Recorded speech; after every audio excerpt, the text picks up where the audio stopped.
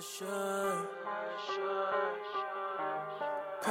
just feels too much effort. Welcome, and thank you for joining us on one of the very first episodes of the new show that we have going on for Salty Streets that we are currently calling SOS ID. I'm kind of leaving everything open up for change. Say that again? SOS ID. ID? Yes, and we'll get into that in just a few minutes.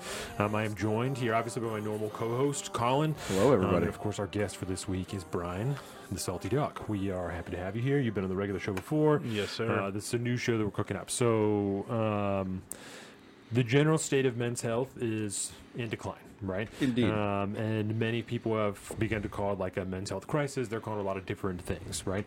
And so, additionally to that, I actually just heard this week that suicides overall are higher this year than they ever have been on record. As we know, or people may not know, but men make up the majority of suicides in this country. So that's obviously why we mentioned it here today. And I think that it's pretty easy to say that almost everybody's life is a little more difficult right now than it was just a few years ago, for one reason or another. Indeed. This show that we're doing is being made with the express intent to address this issue of men's health, the crisis, the whatever you want to call it, right? The idea for the show was actually given to me by my friend Isaiah De La Cruz, which is part of why it is called SOS ID. He's immortalized in the name Isaiah De La Cruz ID at the end, right?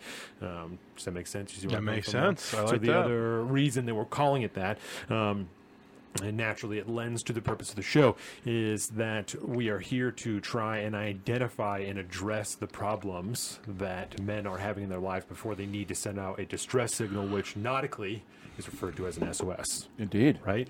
See where I'm coming from. You see The double entendre all the way around, dude. This was a beautiful moment that I had at work where I was like, I think that I may have figured The this intro's out. got to have Ooh, there it is. Thank you. You know, you're not. Thank you. I almost said naughty boy. You're a nautical boy, I should say. Yeah. It does go both ways, actually. Yeah. Does very We know the songs. So maybe let's just take a second and we'll talk about kind of the general idea. We'll start by talking about that general idea of like the mental health crisis, right? The men's mental health thing. And we could talk about maybe why it's here, maybe some of the issues that men are kind of running into, and then some of the responses that we've seen to it, because I think just in the last couple months, we've seen some like more harshly negative responses to it. There's some. I think it depends on what corners of the internet you hang out in, precisely. Yeah, but and I just mean. but it's more in general than I think ever before. And that's, I think, what I'm getting at. That, I don't know, and I'm only 28, going on 29, but I don't think 15 years ago, women were coming out in any number to talk about, it's so sad that men fucking feel this way, and like making fun of them for having negative feelings, and that's obviously not. Do you think that's what's happening now? Is women are making fun of it? That is happening now. I'm not saying that's happening on a broad spectrum. That's what I was referring to earlier, is that there is like what I was thinking of and referring to as compilation videos, right, that I have seen of their TikToks, they're nonsense, right? So they're garbage people that are doing this thing. For views, for clicks. Certainly. Yeah. And so I'm not drawing any too finite of a thing. Yeah, I wasn't sure because I know I've seen it some of the other ways too. Yeah, no, and that's precisely. That's why I'm not saying even drawing it as it's not broadly happening. Stroke, No, but this is happening that I don't think we were seeing 10, 15 years ago, that for whatever reason it's happening now is happening. Even if it's just for the views, that's a whole nother issue for why the fuck are people making fun of genuine mental health issues because they want to get clicks on the internet. You know, this is a problem. Whether or not it's that's a broader problem, precisely. really. Whether or not it's a men's mental health problem, I don't know, but it is a problem. It's certainly not helping.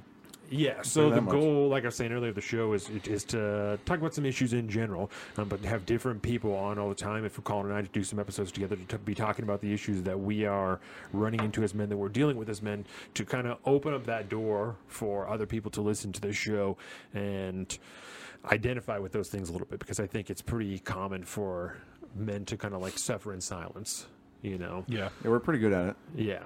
It's like a real problem I think most men have. Particularly these days, because it's so much. There's so much more of a stigma around it, than even before. Because now there's so much more like men's empowerment movements out there. It's like, well, the concept of patriarchy is still, going hard. What is this fourth, fifth wave feminism is not helping, and the concepts of like rape culture and everything that hits the new mainstream, at least as far as like on one side of, we'll just say generalized thought. I don't want to like label this like a politically left or right thing, but on one side of the spectrum, there's men generally are always bad and can do no good unless they are like an ally of some kind. Do you think there's a political split with suicide rates? Do you think one side commits more suicide than the other? Ooh, I think so. I've never even thought about that. But for reasons I think are not political. Because I would say more blue-collar guys probably committing suicide than... More blue-collar guys and more veterans. The veteran suicide rate is off the fucking charts. Yeah. And that's but they're almost their own class of people. Yeah. Which is what essentially they are on some ways. So I'm like, it might work out to be split politically like that, but also when you, for lack of a better term, a bunch of like beta male cuck soy boys, they're going to be just as fucked up in the head. Really, I wonder. That's what I thought of. I was like, I wonder if those guys commit suicide at the same rates that like I don't know factory dudes probably not with guns, but but I would imagine that they do because there's with soap operas and red wine. Yeah, whatever. I mean, there's I'm just thinking of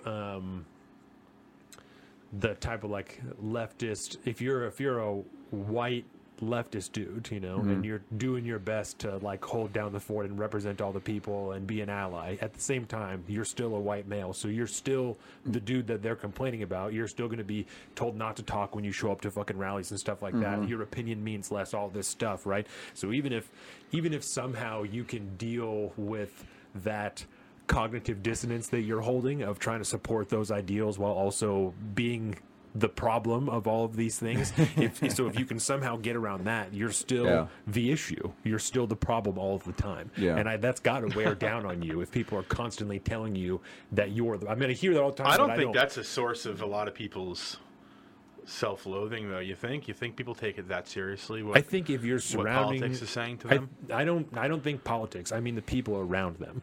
And that's through their political spectrum and their cultural expression, but not just because a political leader is telling you you're garbage. Like, I don't give a fuck what they think. No, it's because the people around them that there are also that align with them politically, so they're supporting the same things as them. Those people are also, like, if you're supporting those social ideals, at the same time, if you're running with that leftist shit, you're accepting and promoting that you are the problem as a white male. Yeah, and I'm not drawing a fucking broad, like, I don't think this is a ton of people, but I got to imagine there's some dudes that fucking kill themselves because at the end of the day, because they feel like they're the problem. Like, I am the bearer of the responsibility of... And I can't win. There doesn't matter. And stuff. It doesn't matter who I'm supporting, who I'm an ally of, who I'm trying to, like, promote. At the end of the day, they're still telling me that I'm the problem, even though I'm here at this rally promoting their shit. Yeah. And it's hard to tell... for sure, because like we're not a part of those circles. And I've never thought about this before. This is just where my brain went. Because you just... I haven't thought about this either. From like the outside perspective, you feel like it has to. Because I'm trying to put myself in those shoes. And I mean, we got a mutual buddy who is pretty surrounded by those types of people, and it's definitely affected him. Yeah, 1,000%, and the way he moves throughout life, and the way... Do I know this buddy? Have I met him one singular time? Yes. Okay. Yes, indeed. Well, and maybe more than once, but I think I know just for once. And I remember when I was doing running starts when I was in high school, one of the college classes I was in, I don't remember which one it was, but we were having some type of discussion that was running parallel to race, right? And I don't even remember the exact parameters of the discussion. I just remember this interaction that I had, and I was explaining something, and I felt like it was starting to get into like dicey territory, and there was just a small, like 2 or 3 black girls in the class, and they were all sitting together, and I turned and like apologized to them for however I felt like whatever I was saying could have been perceived. Ooh. And she snapped at me and was like, "Why are you apologizing to me? You don't need to fucking apologize to me." And I was super confused. Was like, was trying to be considerate. Like, I felt like I was doing the right thing by just prefacing, like, I'm not trying to be a fucking dickhead by saying this, so I'm sorry if that's how you took it. And she was not pleased by that, you know. That's based. I like her. She sounds cool. Certainly now I'm like, this was the right thing for you to do. But at the time, Yeah. you know, because I was fucking No, just say 17 what you or mean. whatever. You don't have to preface it or. Precisely. And Yeah. they were older than me. Like, that's a definite, I would say, could be an issue with the Running Star thing. You know, you got a bunch of 15 to 17-year-olds running around a college that are interacting with people who are. Yeah, I don't know much about that program. Yeah, so Running Star was you took college classes instead of high school classes, but they counted for high school credits. Yeah. So you're there with, you know, adults of any age because it's a community college. So Yeah. you're there with people who are 19 to fucking 65 that are Yeah. just getting another degree. And so to some extent that's very good. To another extent it cannot be because you're Yeah. interacting with another Well, that's adult like kids who's who work like, retail. You got like 16-year-olds next Right. to 80-year-olds. Right. That's a weird concept. Yeah. I see it every day now because yeah. Oh yeah. I work in a retail. I don't work retail myself, but I work in a retail environment. You know, Yeah. I'm around it enough. Right, so it's not inherently bad, you know, Yeah. but it can get complicating, and especially in just discussions like that of like that.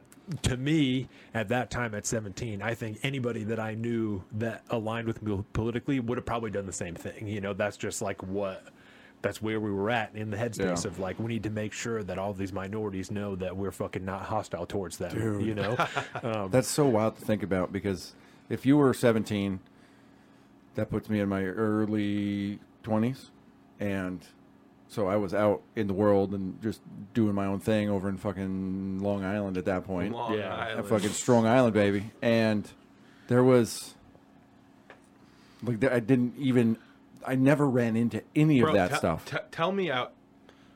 Racism does not exist out there. Dude, no. You don't see it. I mean, there's- everybody just lives together. Yeah, there is. I'm not walking by myself No. in certain areas, but that's how they want it too. So- Exactly. But like there is pretty hardcore racism, but it's usually between like Italians, Irish, and like El Jewish people. Salvadorians and Mexicans. Well, that's a whole This- thing there. I think we've lost the plot here a little bit. no. This No. is this to me. This Okay. is the point. It's It's this- just a very different thing out there, and This- so I never ran into it.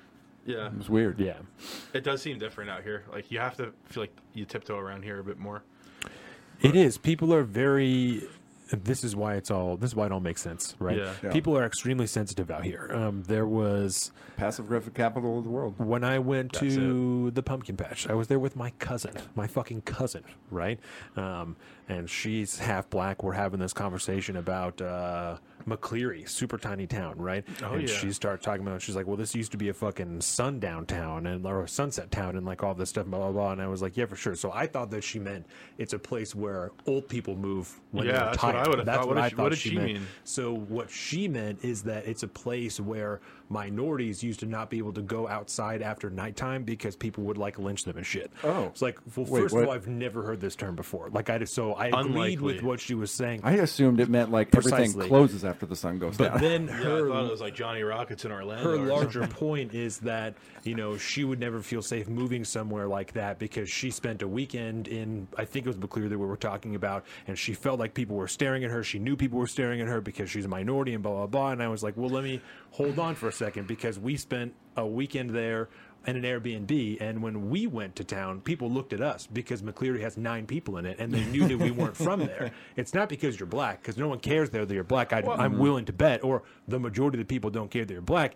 It's that you aren't fucking from there, and they can tell that. When you're not wearing Carhartt, when you're wearing your fucking Gucci clothes, you're obviously not from McCleary, and everyone is going to look at you. Yeah. Well, that and they know everybody there, and there's an outsider. There's a That's stranger what I'm that saying. they're That's what not I'm from saying. here. They know that you aren't from here. It's Yeah. not that you're a But minority. also, it's that like- you aren't from here. Where I live, there's not a lot of black people. Tons of Mexicans, tons of white people. Not There's a lot not of a ton of people. black people around here But in general. if I'm in Federal Way and I see a black person, Yeah. I don't think twice about it. When I'm in Allen or Shelton and I see a black person, I think, oh, look, a black person. Which, you know, whether that's racist or not, whatever anybody wants to say about that. It's like, Depends it what just, decade it is. It just seems like it's less common, so I see something that's not common and my brain triggers and goes, Yes. oh, I don't see that a lot out here. Not that, oh, I have a problem with it, or you're Yeah. lucky it's daytime. Like, It's like Right. it's the same difference of noticing a Ferrari on Yeah, the highway when exactly. you're driving around here, Exactly. Right. because you're not used to seeing Ferraris on the roads here. My Exactly. point Every now and really again. being that the level of sensitivity has turned up so high Yeah. that you can't even be noticed without it being some type of racial fucking whatever. Like Everybody it's thinks there's an about ulterior something thing. else when Well, I mean, yeah, it could be racial or like the gender based or whatever it is. could Just be. something. It could be, but I think that we can. I feel comfortable saying that the most likely thing that it is in a town like that's that small. For sure. It's because you don't live there, and people know that as soon as they see you. It's not because of the color that you are. It's not because they're judging you based on your appearance, like in a prejudiced way. You know what I'm saying? They might be like, look at this fucking city slicker, but not in the way that like, look at this fucking N-word that's in my town now. Yeah. You know what I'm saying? Yeah. Like I don't. Here's think an that outsider. that's- What and are I you don't- doing here? I don't think that that's the reality of it, and I partially because of my own experience that when I went there to the same town that we were talking about, Yep. we experienced the same thing because I'm obviously not from yeah. there. Yeah. You see it- I'm evidently not from McCleary. So we walked into the hardware store trying to find socks for Dax because there's only 3 fucking stores there, and everyone is staring at us. Everyone is staring Oh, yeah. at us, because we're obviously not from there. Yeah. Really? And I McCleary, you had that? I am almost certain that that's where it was. Yeah. It's in the middle of nowhere. There was we've got Airbnbs in a couple of real tiny fucking towns like that because we were talking to Sean about Montesano. I'm pretty sure we've stayed there. And they too. just know, yeah. Like, They you're, just You're know. not wearing the clothes they wear. They're all Yeah. loggers or tree, They're Well, tree and people. that's- And Yeah. Sean was saying in Montesano, there's 5,000 people in the population there. It's not a lot, dude. If there's Kurt 4, Cobain's from Montesano. He's actually not actually from Port Angeles. that's He's just from Montesano. Aberdeen is where they say that he's Or from. Yeah, it's Aberdeen. Yeah. That's just where he lived or whatever. I feel like I was lied to my whole life. Probably. I think most of it works that way. It's a giant conspiracy, Brian. True. That's true. It's really what it is. But no, there's a lot to be said, I think, about. This applies to everything mental health, in the mental health capacity is when sensitivities are turned way the fuck up like that. It's extra stuff that's going on in your brain all the fucking time. Whether people are judging you because they think you're judging them or they are judging you, whatever it is, just even if your sensitivity isn't turned up, everybody else's is. Right. And so getting into those situations, there's 1.5 million different ways that you can be in that situation, and it's all going to have like a negative feedback loop in your mind unless you're really able to just really brush it off. If you're very, very healthy and just do not give a shit about it at all. Yeah. You could be the most mentally defiant person out there, and still there might be something in the back of your mind that lingers, when somebody looks at you strange because you're from out of town or whatever. It's not a comfortable thing, and that feeling lingers with you over time.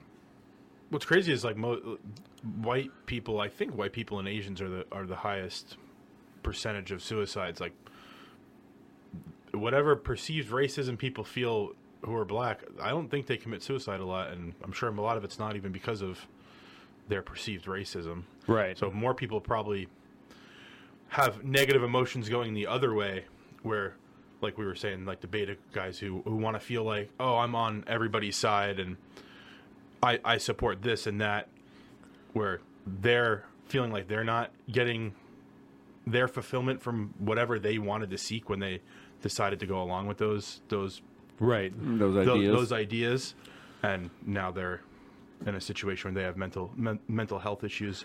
Yeah. Where Right. the people who are perceived to be experiencing the racism, well, statistically, they're not committing suicide at the rate that Right.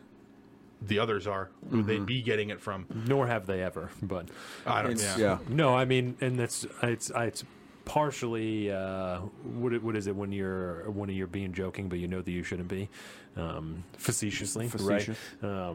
That like even during. I should never have said it, but it doesn't matter. Even during like slavery, the vast majority of slaves weren't killing themselves. Like they weren't, in a time which was the worst, conceivably the worst time that anybody could have, being Oh, yeah. subjugated forever by somebody else. They weren't killing themselves. And that's not. Yeah.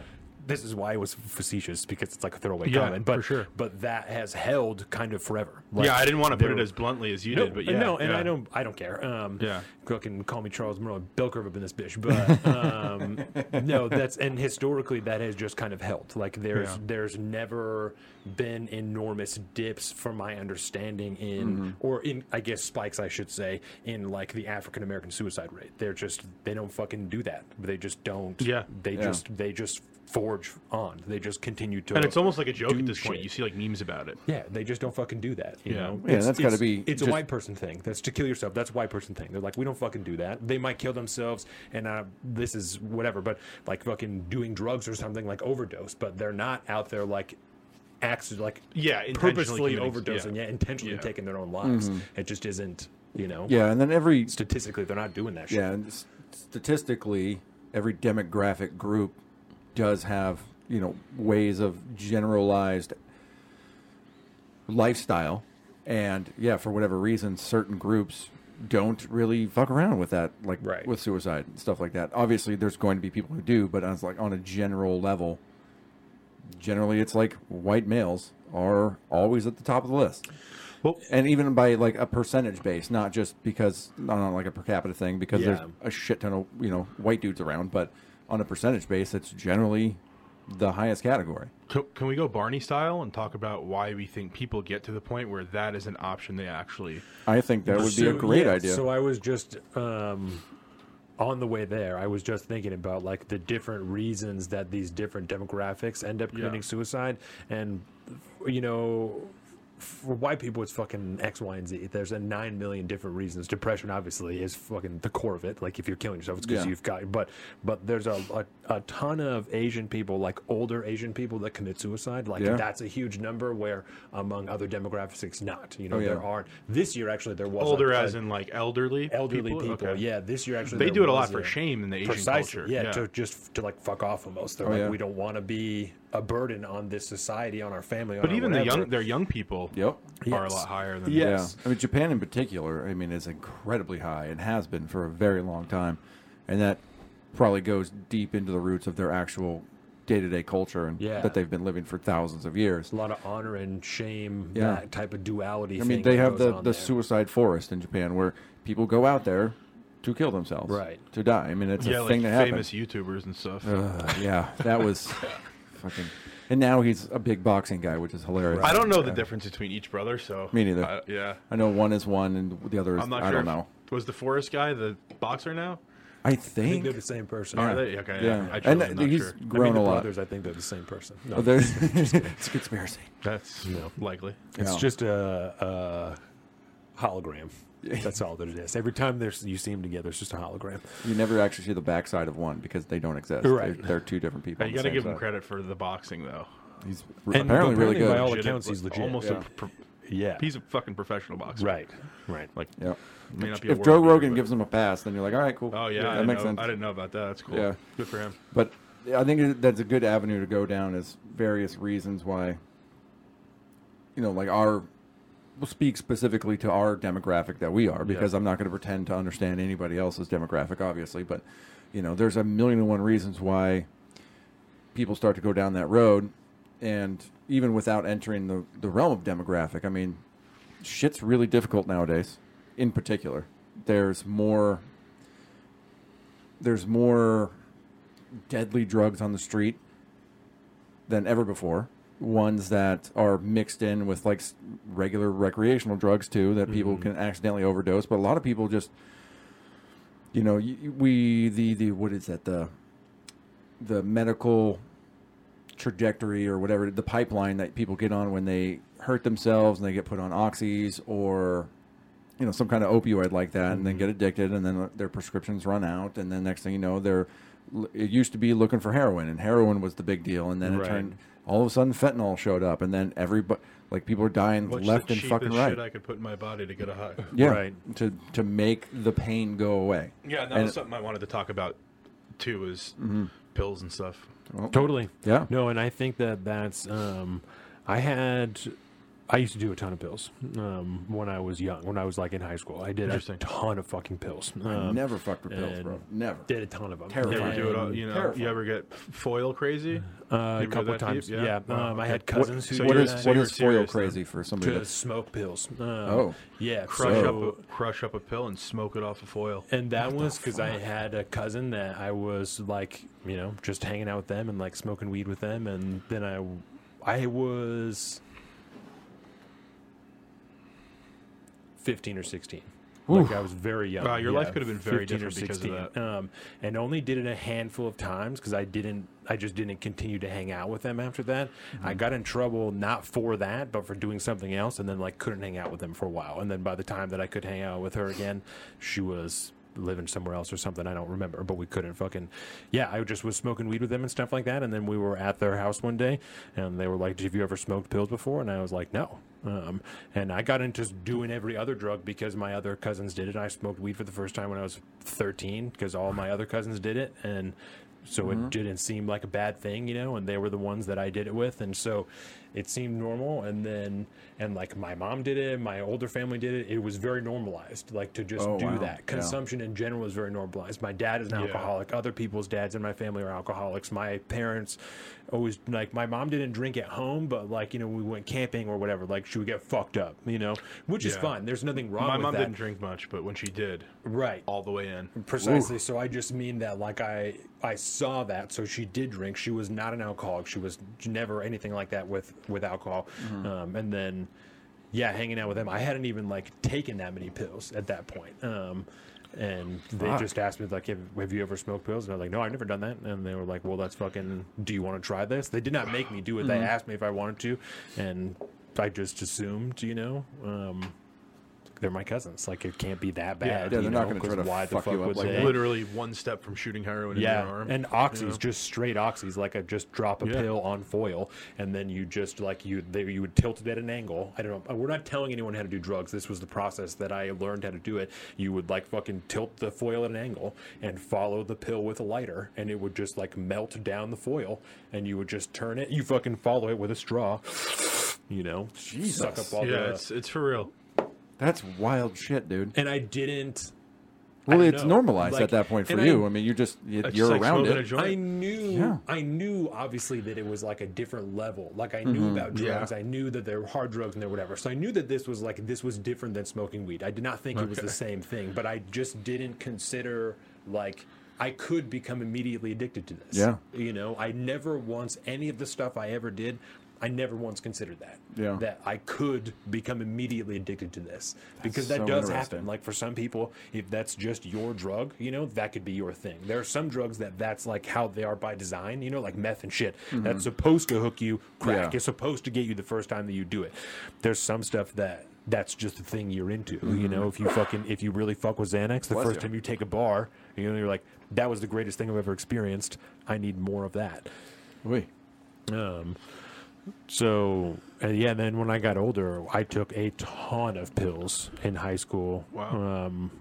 My same deal. My cousins always took them. My mom had like a rolling prescription for like Flexerol and stuff. And so it was just the having pills was like kind of normalized. Just the existence of them in my sphere was normalized, you know? Yeah, you grew up around it. It was what it is. And then I had other friends that were, you know, had certain psychological issues that exaggerated them and grew them to the point that they could, you know, just kind of get as many prescriptions as they could. And so I knew one dude, Tony, who had legit 7-8 prescriptions at one time for, Various shit. I mean, Klonopin, fucking like heavy antipsychotic medicines and shit that we were just popping like it was no one's business. Jesus. It's kind of a miracle you survived. I'm a little blown away right now. Yeah. Jordan and I have reflected many times because her and I used to take a bunch, like take a couple Vicodin and then drink. We would do that all the time, like so many times. And it's the Yeah, same I've done a deal. lot I of just that. never. I knew that it was dangerous. I knew that people could die that way. I never once considered you just could die. Like it's just a thing that happens sometimes. You have to take just, a ton of Vicodin certainly to do that. But no, the amount of times that we combined pills and liquor, we are 1,000%. Crazy. I mean, very, very lucky that none of us ever OD'd on any level. You know, yeah. we never seized. We never fucking. I think for the couple of us vomited a few times while you're drinking. So it's like, you know. Same Did you deal, ever we're get to the never point where when fucking- you didn't have it, you were fucked up? No. Yeah. No. And see, that's kind of not the- with pills. It's miraculous that, for one, you're alive, but also that at one day you just walked away from it. Yeah. Like popping all the pills and shit like that. That's most people, I think, don't generally move past that, or they have I to could tell you go how through hard it something is. hard. Please do. Yeah, I'll start with my cousin first, actually. So she was in a car wreck, and she broke her spine or something, but she was on Oxy for like 6 to 8 months, right? And got super hard in the heroin, lost her kids, like destroyed her life. She ended up cleaning it up, getting her kids back, living good now, got remarried. Beautiful Happy story. Beautiful. But when I was watching that, I was like watching it through Facebook, right? As weird as that sounds, and then like talking to her siblings and stuff. I was thinking to myself, like, why can't you just stop? Like, I don't understand why you just don't stop. Like, you don't have to get high, right? Like, It's like you lost your kids, man. Like, why aren't you stopping? yeah, just stop. Well, I broke my leg skiing back in 2015, and I had 2 big bottles of Perks or Oxy. I cannot remember which one they were. Yeah. One of the pills that they give out, they used to give out like candy. So I had that, and I had like 3 refills on it. Had that, nailed that one down, zipped through it, and I was at home drinking. I mean, I destroyed my leg. Both. Yeah. It was serious. So I was in a lot of pain. Didn't even think twice. It was your right? femur, right? It was my tib and fib, so both the bones Oh. from the knee down. And yeah, they were gnar too. They were talking about taking my leg off, blah blah blah, because I'm like, I didn't shorter on that leg. What a It was mind gnarly. job. Yeah, but got the refill, flew through that, started taking them more for fun and less because I was in pain, more because I've been doing this and I have nothing to do Yes. because I wasn't going into work. Yes. So I was just drinking, playing Fallout, Yeah. and just melting, Yeah. and just at the time my ex was also taking them with me, and she was going through them too, so we started polishing off the bottles a bit quicker, and then I popped the army system, the awareness, saying, hey, like, We're getting them too quick. what's going on here, figure it out. Were you in the Army at the time? Yeah. Okay. Yeah. So the Army I got the cert, you know, when you pass Madigan up at JBLM, you see the big hospital off on the military base. That's where they did my surgery. I was out overlooking JBL or the highway there. But yeah, I flagged their system, and they were like, we'll give you like 30 more, but after that, that's it. And I was like, all right. I actually don't even want them, because I was like, it's not like I need them. And the Were you next pretty few aware days- of what you were doing at that point? Not as well as I was looking back. Yeah. I was aware, like, oh, I can't keep doing this, but like, whatever, it's not a big deal. Like 3 days after I ran out, it was a big fucking deal. Yeah. Right. I was in pain. I was throwing up. I was shitting myself. Like, I was taking 5,000-6,000 milligrams a day, which I don't think is a ton. But maybe, I really don't know. I don't know what somebody who's Yeah. hardcore addicted. Right. I guess that would be like over $100 worth of pills on the market, on the black market. So Yeah.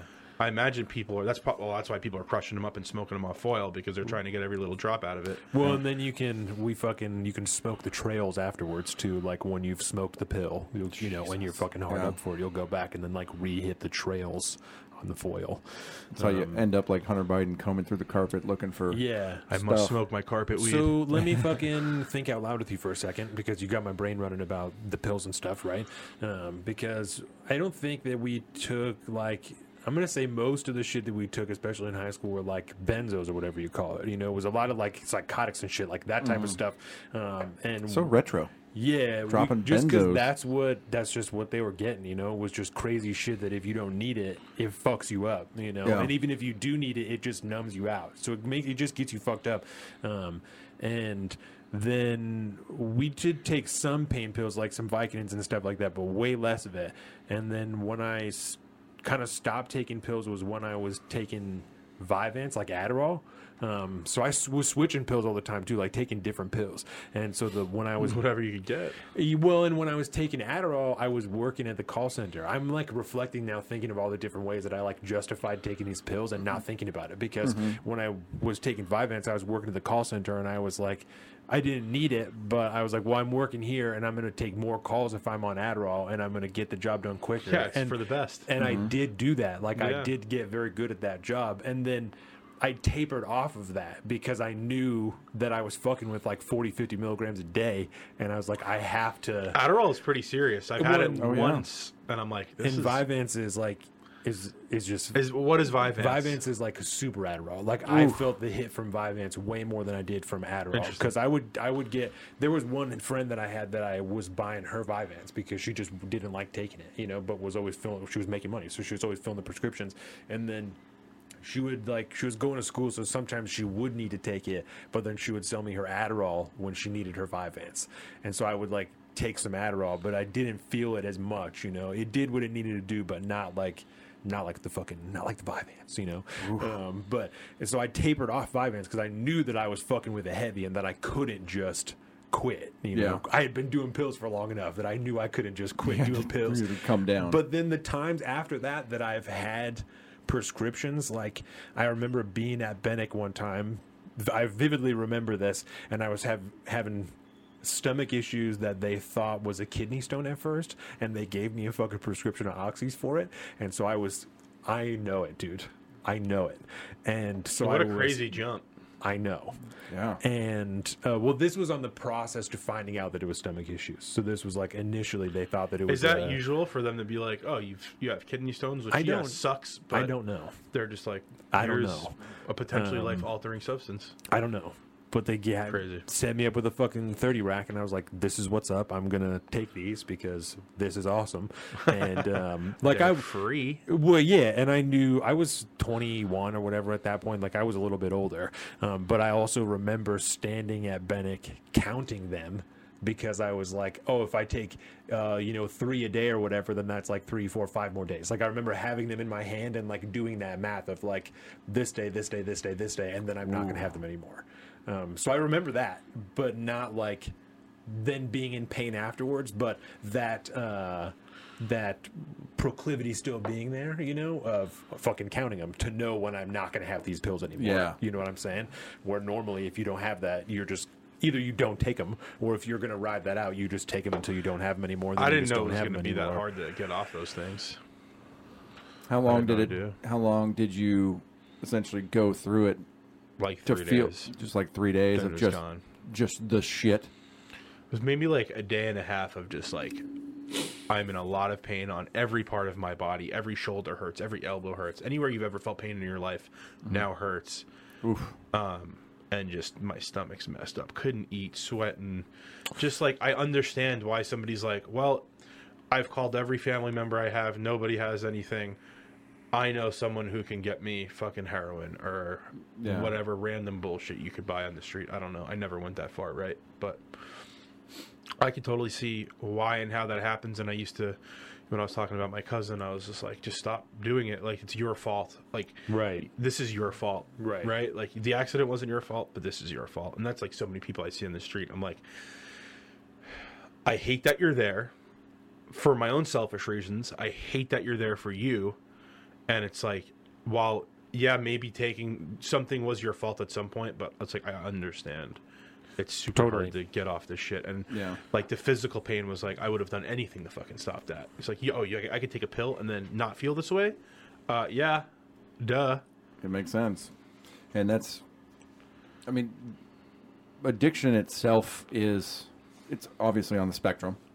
I mean, hopelessly addicted to nicotine is not the same as hopelessly addicted to like an opioid or alcohol. Or alcohol. Yep. Yeah. I mean, I've dealt with that in my life and seen it go all the way multiple times with multiple members of my family.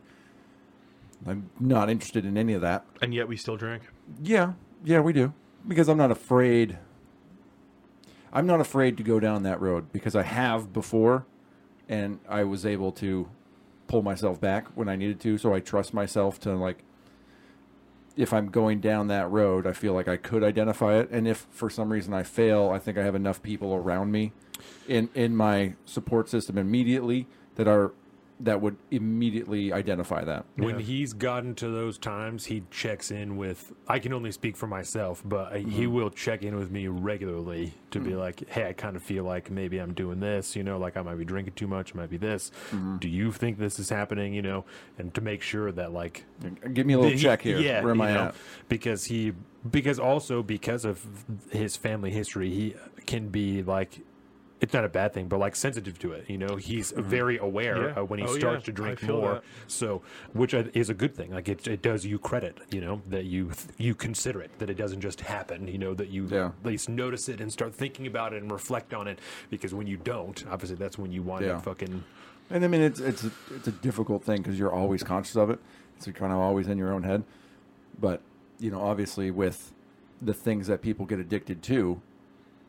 Generally speaking, you're having a generally good time when you're doing it, and so it's easy to just maybe this was fine this time, or this was fine this time, and then next thing you know, you might be able to identify that you have a problem and then can't get out of it.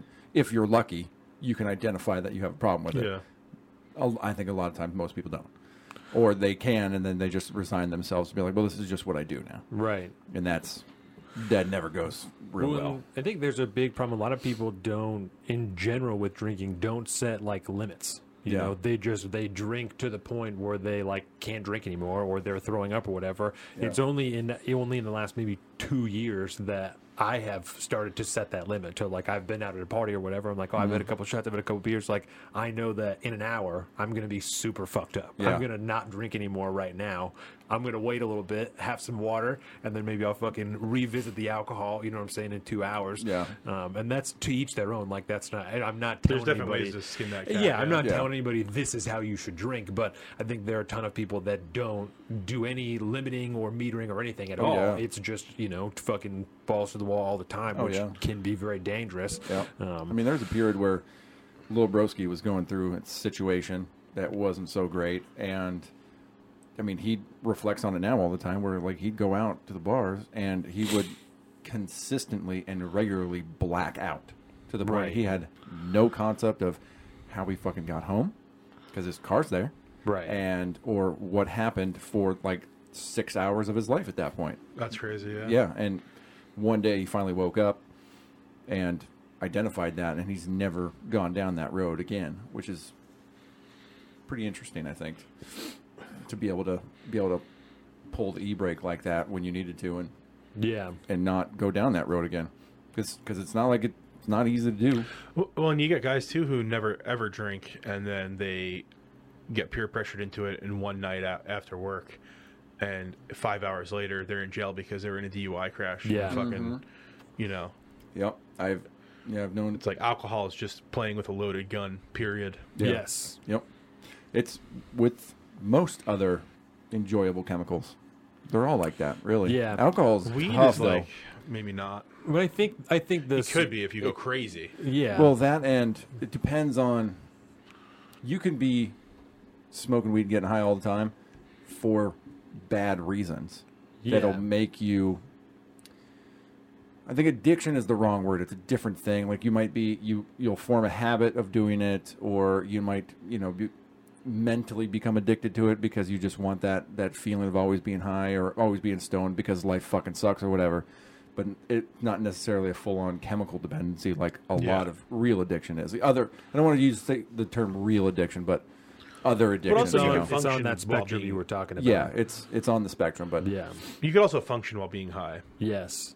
Mostly. mostly. Certainly. You can. Yeah. And everybody's got different tolerance levels Yeah, that change exactly. over Yeah, time it's and all all- that. But There's going to be, it's a very different chemical, though. Right. There's going to be certainly a slight delay, in some instances, just in your reaction time and shit like that, just because you're high. That's just your brain. And is I would say literally for being most altered, healthy people, there are people on that road that are way worse driving shape, and they're sober as could be. Yeah, for sure. That's very true. Yeah. No, I smoke a ton of cannabis. I conduct a large amount of my daily business while, maintaining some level of highness. THC involvement. Yeah, I don't, and I think about it sometimes. It's probably not great. There's way other places that money can go. We don't spend an excessive amount of money on it. Weed's exceedingly cheap these days, which is nice. It's especially if you something don't smoke too much. But I'm definitely habituated. I've been Speaking of, smoking weed anyone for want to partake in a joint? yeah. I'll Oh, open up this. I know, I'm good. You're good. I I'm don't good. think I have Yeah. a lighter in here. That's fine. If I don't think I have a what lighter about in you? here. I'm sorry. Oh, you're good. I can go find a lighter. If I don't you have a want. lighter. I'm fine. All You right. can Well, I'll hit the definitely pen smoke a there. joint with you afterwards. If you want to keep hitting this, I'll definitely smoke a joint with you afterwards. I don't know if I want to rip one right before I drive while having beers. Do you want me to go and get a But- lighter?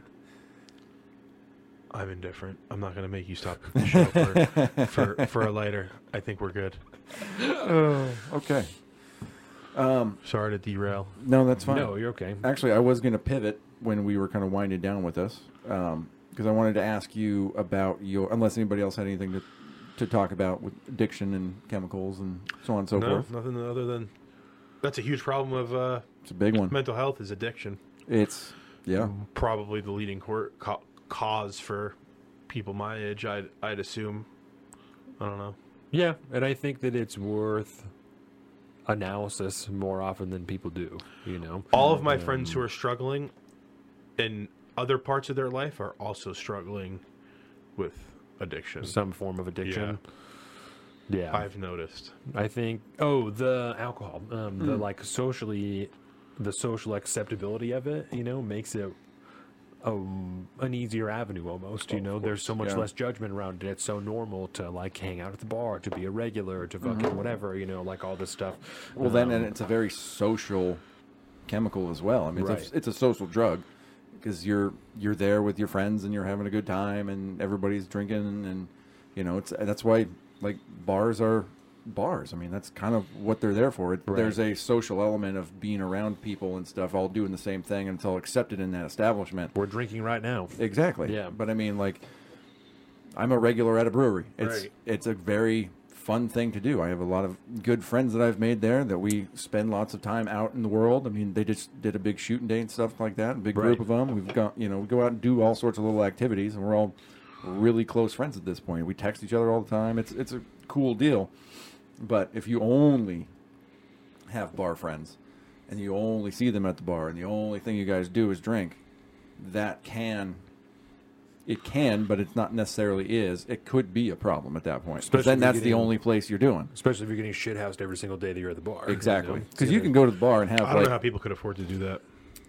it's well, especially get fucked up. 'cause Yeah, you're- getting fucked up. Is Yeah, what I mean, yeah, that's the big Having one, a couple yeah. beers every day is whatever. Well, and if Yeah. you're going to a bar to get fucked up, you're drinking. You Shouldn't know, be doing that. Well, you're drinking well bourbon or whatever the well is, the cheapest fucking liquor.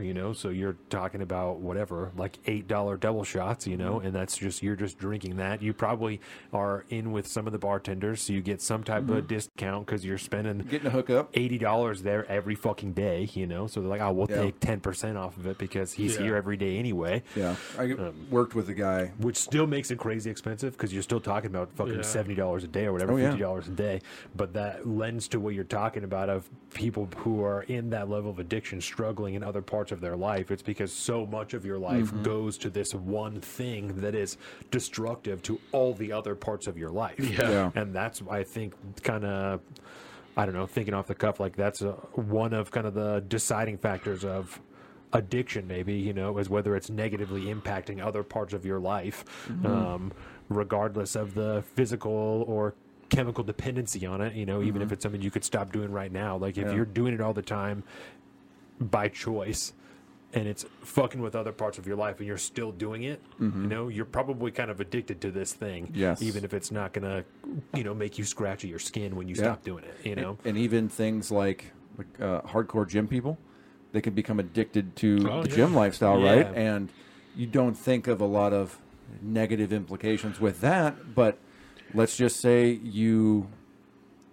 if you're spending all day at the gym and you got friends there and all that, it's a generally healthy thing to do. You're getting healthier physically and all this stuff, but that becomes your life. And so whatever your life was before that, if that aspect of your life isn't involved in your new gym lifestyle or whatever it is, you're going to be neglecting that.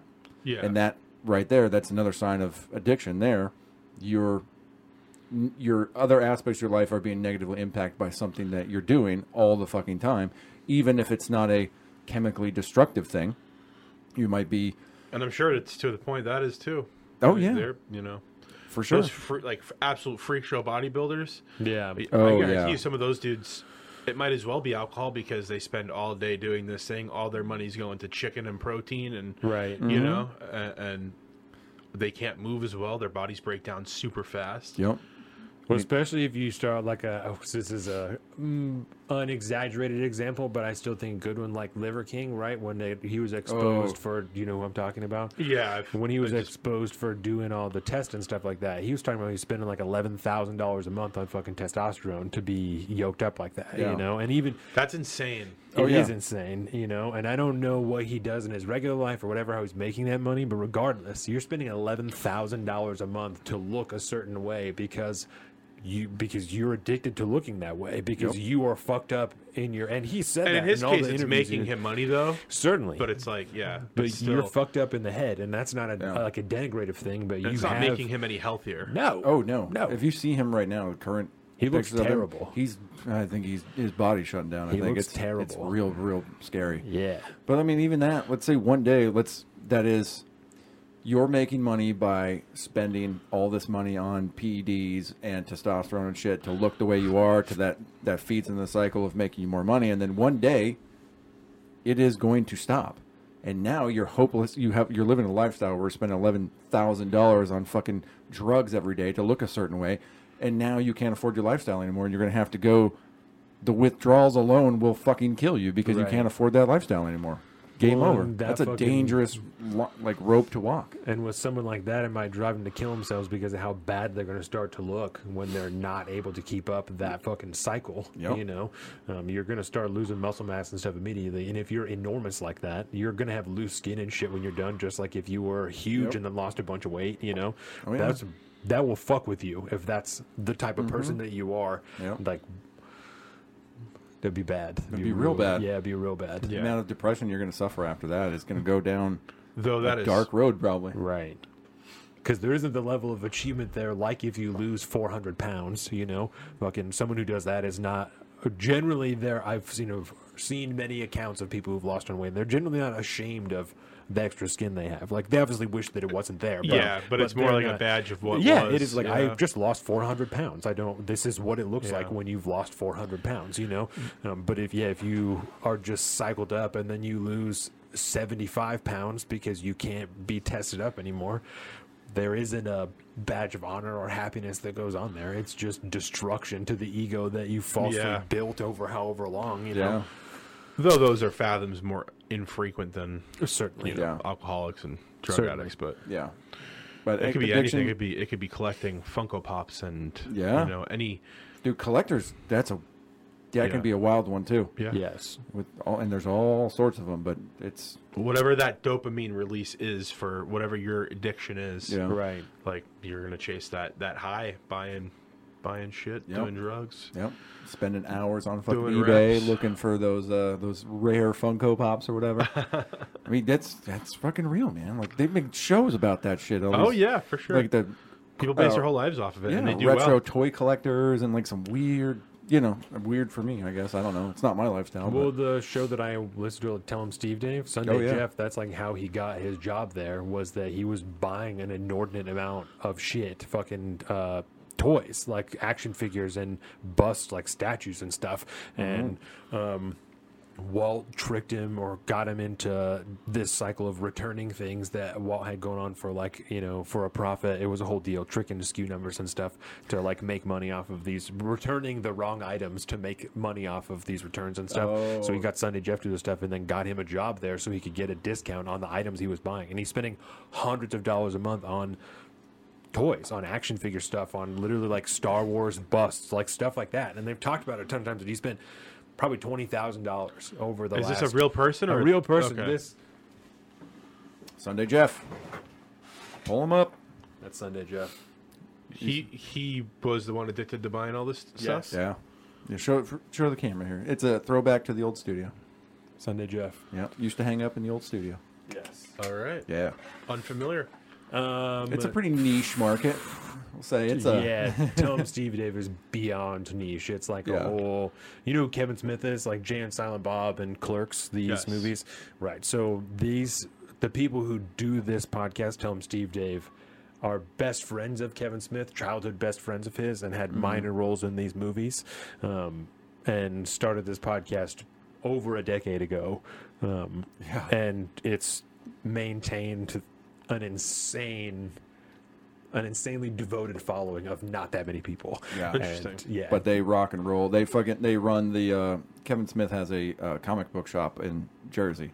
Yeah. In Red Bank, Jersey. I went down there one day when I was visiting Jersey, and drove down there and went to the thing and got some stuff and brought it back for Donovan and Jordan and stuff like that. But those dudes that run that show run the fucking comic book store for Kevin Smith, essentially. There was a show on AMC called Comic Book Men for a few years that played like after The Walking Dead, and it was based in this comic book store. All these people were characters. These dudes on this poster, those are the three guys that host Tell 'em Steve Dave. I have a ridiculous amount of this stuff because I'm one of these people. You guys love them, huh? These are all, I love them. Donovan loves them. This is totally a Donovan thing. Oh, okay. I fucked with these are them a all little bit Tell 'em here and there, Steve but- Dave things. This is Walt. This is the guy who used to run the that Sunday, Jeff. They host a Kiss podcast. I'm on their Patreon. It's a whole deal. I be getting He's gifts. deep in it, dude. Yeah, I get gifts every quarter. It's a whole deal. Oh, yeah. You're a groupie, huh? Oh, I'm a dude. Very nice. Four Color Demons for life. He It's is crazy, and I've never heard of any of them except for the reference to In waiting my or life, whatever. I've only met one other person who was into Tell 'em Steve Dave. One who, when I met him, he knew what it was. That dude is now dead. So, on levels of addiction, Donovan is definitely addicted to Tell 'em Steve Dave. Well, has it affected his life negatively? Is that the No, actually. That's the Is barrier that that the I set for it. I don't litmus test for addiction? know. I don't know. That's what What is the litmus That's what test? I set for it. I I think don't know. I think that might be, it's a good working litmus test, I think. Is if Are you it- plugged into the internet? Yes. Will you Google that and see if I don't know. I don't even know how to Google that. What is addiction? What is What addiction? is yeah? Yeah, we'll keep it real basic. What is addiction? How do I know if I'm addicted? I know Addiction, this is addition. So I That's- need, man. just give me the keyboard. We should have two keyboards. drive. Colin can do all the producing. The addiction, the fact or condition of being addicted to a particular substance, thing, or activity. Word. Yeah, we understand that. What is Yeah. the definition of addiction? That's the same thing. Yeah. Can addiction be a good thing?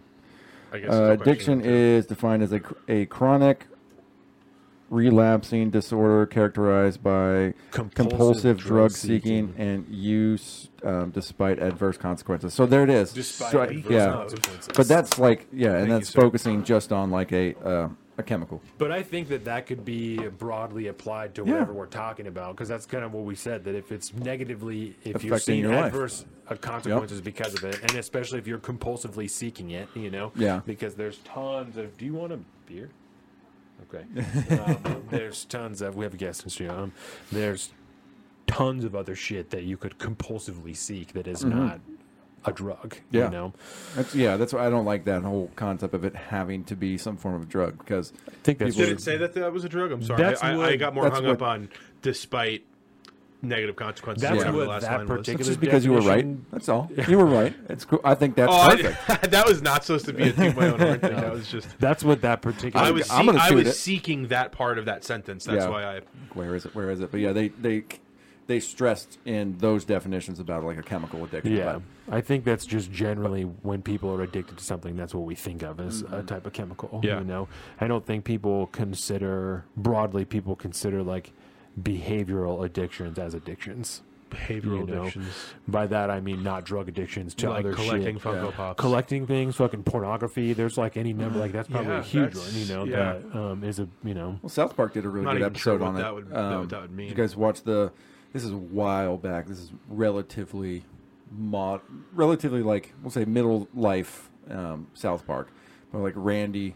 Do you watch South Park? You know characters and stuff. Yes, I know who the characters Okay, are. so it's in high Stan's school is dad. the last time I've actually like watched an episode. Yeah. Okay, yeah. Stan's dad, Randy, decided that he was an alcoholic, even though he wasn't, and then went through this whole thing about addiction, and it was a disease, and he Right. was dying because he's got a disease, and he has to seek a higher power, and he's like fucking around with like 12-step stuff, but Yeah. not really actually doing it, and there was that big distinction 12 between. Steps is the AA. Indeed, it is Yeah. the AA.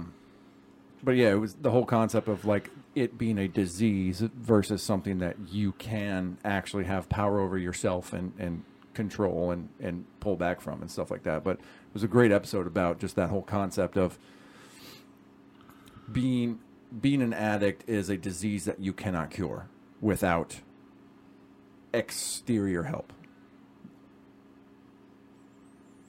I know, and I think that that's very interesting because there's definitely I don't know if split is the right word because I don't know what the numbers are, but there are a number of people who believe that you can completely defeat, addiction and stuff like that. And there are other people who believe that there is, genetic predispositions and stuff like that, that when you're exposed to this thing, you're going to have a harder time than somebody else not doing this thing or whatever. And I bet some of that is so much placebo too. Like, and I'm sure my dad was an alcoholic, so that means if I get into it, I'm going to be an alcoholic. Even though they may not have that gene. I wonder what the reality of that is. And I can only speak from my own personal experience, obviously. So because I don't know what anybody else's thought process while they're drinking. And I remember, especially when I was younger and drinking hard alcohol all the time, that after I'd had 2 drinks, it was really hard for me to stop drinking. I had to really kind of leave the establishment and do that type of stuff. And I don't know if that's just how it is, or I personally had chalked it up to a predisposition. My dad is a horrific alcoholic, horrible alcoholic. And so that's personally what I drew it up to at that point. And I took it upon myself that it's my responsibility to handle that and to not drink to excess. And to, if I do have 5 drinks, I chose to do that because I am aware of what is going on and I need to be cognizant of that. But I don't, I don't know what anybody else's experience is, so I don't know if everybody has trouble drinking after 2 drinks, or if that's, I don't know. My dad was an alcoholic. It killed him. Yeah. He died because he was crossing the street to go from one bar that closed to the other. Got hit by a car late at night. And I've struggled with drinking my whole adult life, 15 or so, right? I started drinking, and if I open whatever it is, it's getting drank that night. Yeah. So I don't drink liquor, right? Because of that. Like beers, I'll just get full and I'll be done. Yeah. That's the only thing I'll drink. That's a nice thing about beers is that it does fill you up. There's an automatic cutoff. Yeah. Although, I can't drink them fast enough to get like I can whiskey or vodka. Yeah. I'm a big tequila man myself these days. I like a nice glass of tequila with a couple cubes of ice in it. No, and I think that's... I almost exclusively drink beer now. Yeah. I don't hardly ever drink liquor. We did a little bit on the show, just as a thing, which was whatever. But if I go to a party at one of my friend's house, I'll drink liquor, and I'll get fucked up there. But if I go to a family event or something and I drink beer, even if I have fucking 7 beers, I'm not as fucked up as as I'm going to go to somewhere else. It just isn't. Yeah. It's if I'm going to go on Thanksgiving, for example, right? I had a couple beers when I was there. While I'm cooking and doing all that stuff, I was at my brother's house, and I had 1 little glass of tequila. But if I drink hard alcohol now, I usually don't very much. It's a nice treat when I have one, a nice glass of scotch or a nice glass of bourbon, and then I have 1 because that's all I'm going to do. Otherwise, I'll have 2, and then next thing you know, I'm not going to fuck around with that.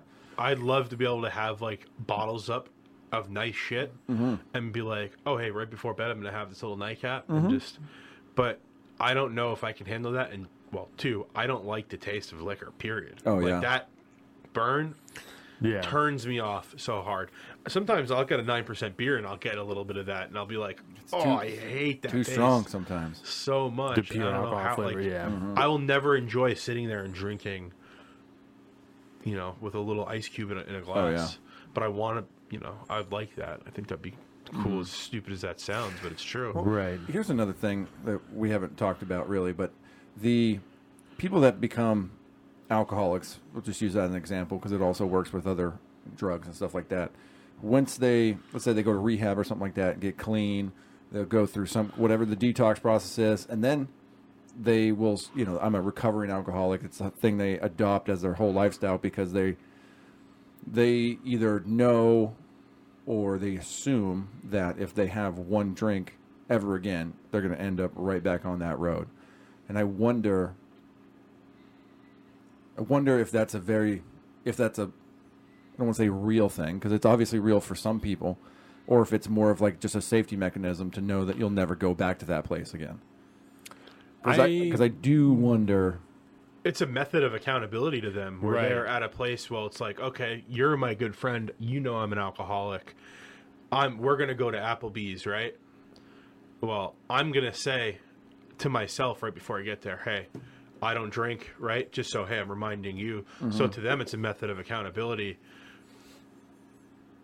for other people outwardly, but then for himself, because they don't have to say that, but they do say that moniker out loud quite often if you've met anybody who's been in really any sort of program like that. Yeah, it's a very, very common thing to hear. Yeah. I met a guy who's my ex-wife's dad. He was an alcoholic, went through the AA, became big in the LDS church. It's Mormons, right? Yeah. Okay. Yep. Church of Latter-day Saints is what it means. He had two brothers who were both alcoholics. One just recently passed. The other's still struggling with it. But he was a health nut. Ran marathons and everything. Recovered from his alcoholism he got from the Army. Became his health nut. Well, he had a stroke. And to him, he had this... I spent my life fighting my alcoholism and being in this tip-top shape, and I had a stroke. And it's like he sees his brothers who are both 300 plus pounds, short guys, not doing the right thing, and they're now they're, and the stroke fucked him up. He's lucky he's not dead, but and he got right back into drinking and right back into heavily drinking. Oof. And it's like, damn, it's like that was real. Yeah. He just, and it was just like that. I don't give a fuck anymore kind of attitude, which I'm sure was more to do with it than. Yeah. No, I think that makes a ton of sense in the experience that I've had, not with my own addiction, but with the experience with other people, with my sister, right? Because this is where I'm citing all of this from. I think there's definitely a desire factor. You have to want to be clean, and to me, some of the people who are talking about recovering alcoholic, I can't have one drink. You have to want to be clean, and I'm not questioning anybody. I'm not whatever. That's because in your core you still want to drink, and whether that's because of a genetic predisposition or whatever, right? You still want to drink, and you can't be clean and move forward with a clean life unless that's what you want. You know, my sister has been doing heroin and methamphetamines for 7 years now, something like that. She's been to rehab a ton of times. She has 5 children now by 3-4 different men. You cannot force somebody to be clean. There's no level of anything that will force anybody to get clean if they don't want to be clean. It doesn't matter if it's rehab, a child that they have taken away from them by the state, having a parent have custody of one of their children. It doesn't matter. If you don't want to be clean, no one is going to fucking make you be clean. Yeah. And you'll lose your, you'll get evicted from your apartment or whatever it is, close. Yes. You lose your house, whatever it is. And then, because again, you don't want to be clean at that point. Everything else is less important in your life than doing that thing. And so some of those people, to me, because I can't speak for everybody, right? But some of those people who talk about I can't have one drink or I will fall off the deep end. For whatever reason, you don't want to be clean. You don't want to not drink. And you do to the extent that you aren't drinking. You are willing to because you're not drinking. You are moving forward with this clean life, but you still want to in your core because if you do have that one drink, you're going to pop off. But I think that's the whole point. Certainly. Certainly. They didn't want to have that addiction ever. Yeah. I want to be able to drink beer. I enjoy doing it. Yeah. I enjoy the taste. I enjoy doing things like this and being able to have a beer and loosen up a little bit. Yep. I don't enjoy being hungover. Nope. Right? I don't enjoy blacking out. I don't do that anywhere near as frequently as I used to. Yeah. Now I'm very good at limiting myself, right? Have 2 or 3 beers. Right. Yep. Or, with these guys have 6 or 7 beers because they're whatever. But you know what I mean. It's 8 hours, when we're doing the regular show, it's a long day. There's lots of beers to be had. But interesting. I started this thing a couple years ago where I take it's like a spin-off of Sober October. I take generally a month now over the last couple of years where I just choose not to drink at all. Yeah. Because it's probably that kind of voice in the back of my mind that's always, wanting me to check in with It's a my friends test. and stuff like that. And it's like, Yeah. I need to prove to myself that I'm still able to do this. Yep. And it's generally a really nice thing because, I primarily just drink beer at this point, and you lose weight, which is really awesome because you're just not getting all those extra calories and, getting all that extra carbs and shit like that you get from beer. And it's a nice reminder and check. But, we go out to the last time I did it, I really fucked up because I did it the very worst month. Did it during my birthday month. So that was not great. We went out to, I was doing the beer show at that point. Townsend. Yeah, I was doing the Yeah. beer show at that point. So I was drinking non-alcoholic beers, which just suck. They do not. If you like beer, non-alcoholic beers, they're not good. It's just really, really bad. We've had this discussion on Oh yeah, the yeah. first time I was. Yeah. For sure. That's right. I don't want to be rehashing old stuff. But yeah, me and you go to Port Townsend, and we were going to go hit the bookstore and shit like that, and had food at that, what was the name of the place? I The forget. old but whiskey yeah. cider house or whatever. Yeah, and I'm going in there, and all I want to do is just have a beer. It's like a good establishment, or they have tons of different whiskeys and bourbons. It up there. Hit me up next time you guys go up there. For Absolutely. sure. And yeah, it's like, this sucks, man. Like, I do want to have a drink right now, but I'm in the middle of this thing, so I'm not going to do it. It's not great. And nicotine is all, I used to smoke a lot of cigarettes, right? Shout out to the military. That's a great way to get into, Kill time. yeah, nicotine and alcohol. That's what they do. But, started smoking cigarettes when I was in high school, and then ever since then, it was just a thing. And eventually got off the cigarettes, which was really, really nice because cigarettes are fucking nasty. And expensive. Oh yeah, Super expensive. They weren't back in my day. Those aren't as expensive as cigarettes, right? No, Yeah, no. I don't think they last way longer. I too. was That's what I literally figured. just thinking about this yesterday, Yeah. actually. I don't know why the fuck I was doing it, but yeah, because a pack of cigarettes is between $8 and $10. Yeah, decent shit's like $11. Yeah, and Dude, so, New York City. Last time I was there, it was $20. Right. $20. And if yeah. you're smoking, When I left, that's how it was. Terrible. even dude. if you're smoking 2 packs a week, which is that's a pretty moderate, that's 4 or 5 cigarettes That's a pretty day. chill.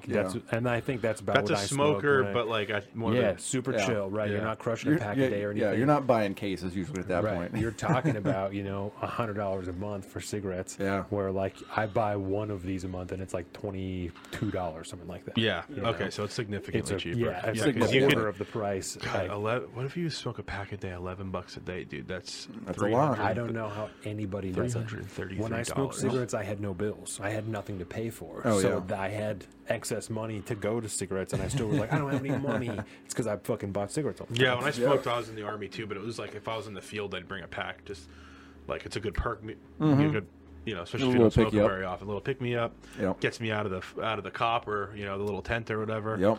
Get out, But it get was some never breathing. the most I'd smoke is 4 in a day because Right. I'd know if I did it the next Oh, day. yeah. I smoke a cigarette now after I'll go play a round of golf with my buddy and I'll smoke a cigarette. And I'm like, Yeah. And that's we've talked about this so many times that's what's driven me out of it. Because after I quit, I would still smoke Bad. a little bit when I was drinking. If I was Yeah. drinking heavy, I would still hit a couple. Social smoker. Yeah, but then I would wake up the next day and the taste and the smell on my Oh, hands dude. and everything. I could just smoke 3 couldn't. of these in a night and not feel that way. nothing. It's why can't they Yeah. just put good tobacco inside of these You things? There you can't go. fucking hit a cigarette without tasting it the next day. Yeah, dude. And it's horrific. There's Yeah. nothing I ever Yep. enjoyed I don't get about.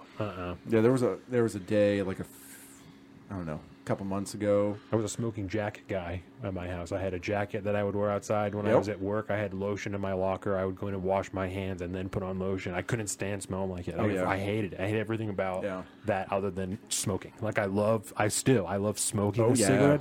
The action, of course. Every other Yeah. part of it, I fucking hate. But the point I was trying to get at, Sorry. that's all right. No, I led us here. Was even, and I have quit nicotine for multiple months before, or even sometimes up to a year. But I've never wanted to get back together with Sweet Lady Nicotine. She's a harsh mistress, but man, you have a lot of good times together. And you'll always remember them. Always remember them. Yeah. They're always in the back of your mind. There's nicotine's not too bad because after about 10 days, the nicotine's out of your system, and then it's literally all just mental.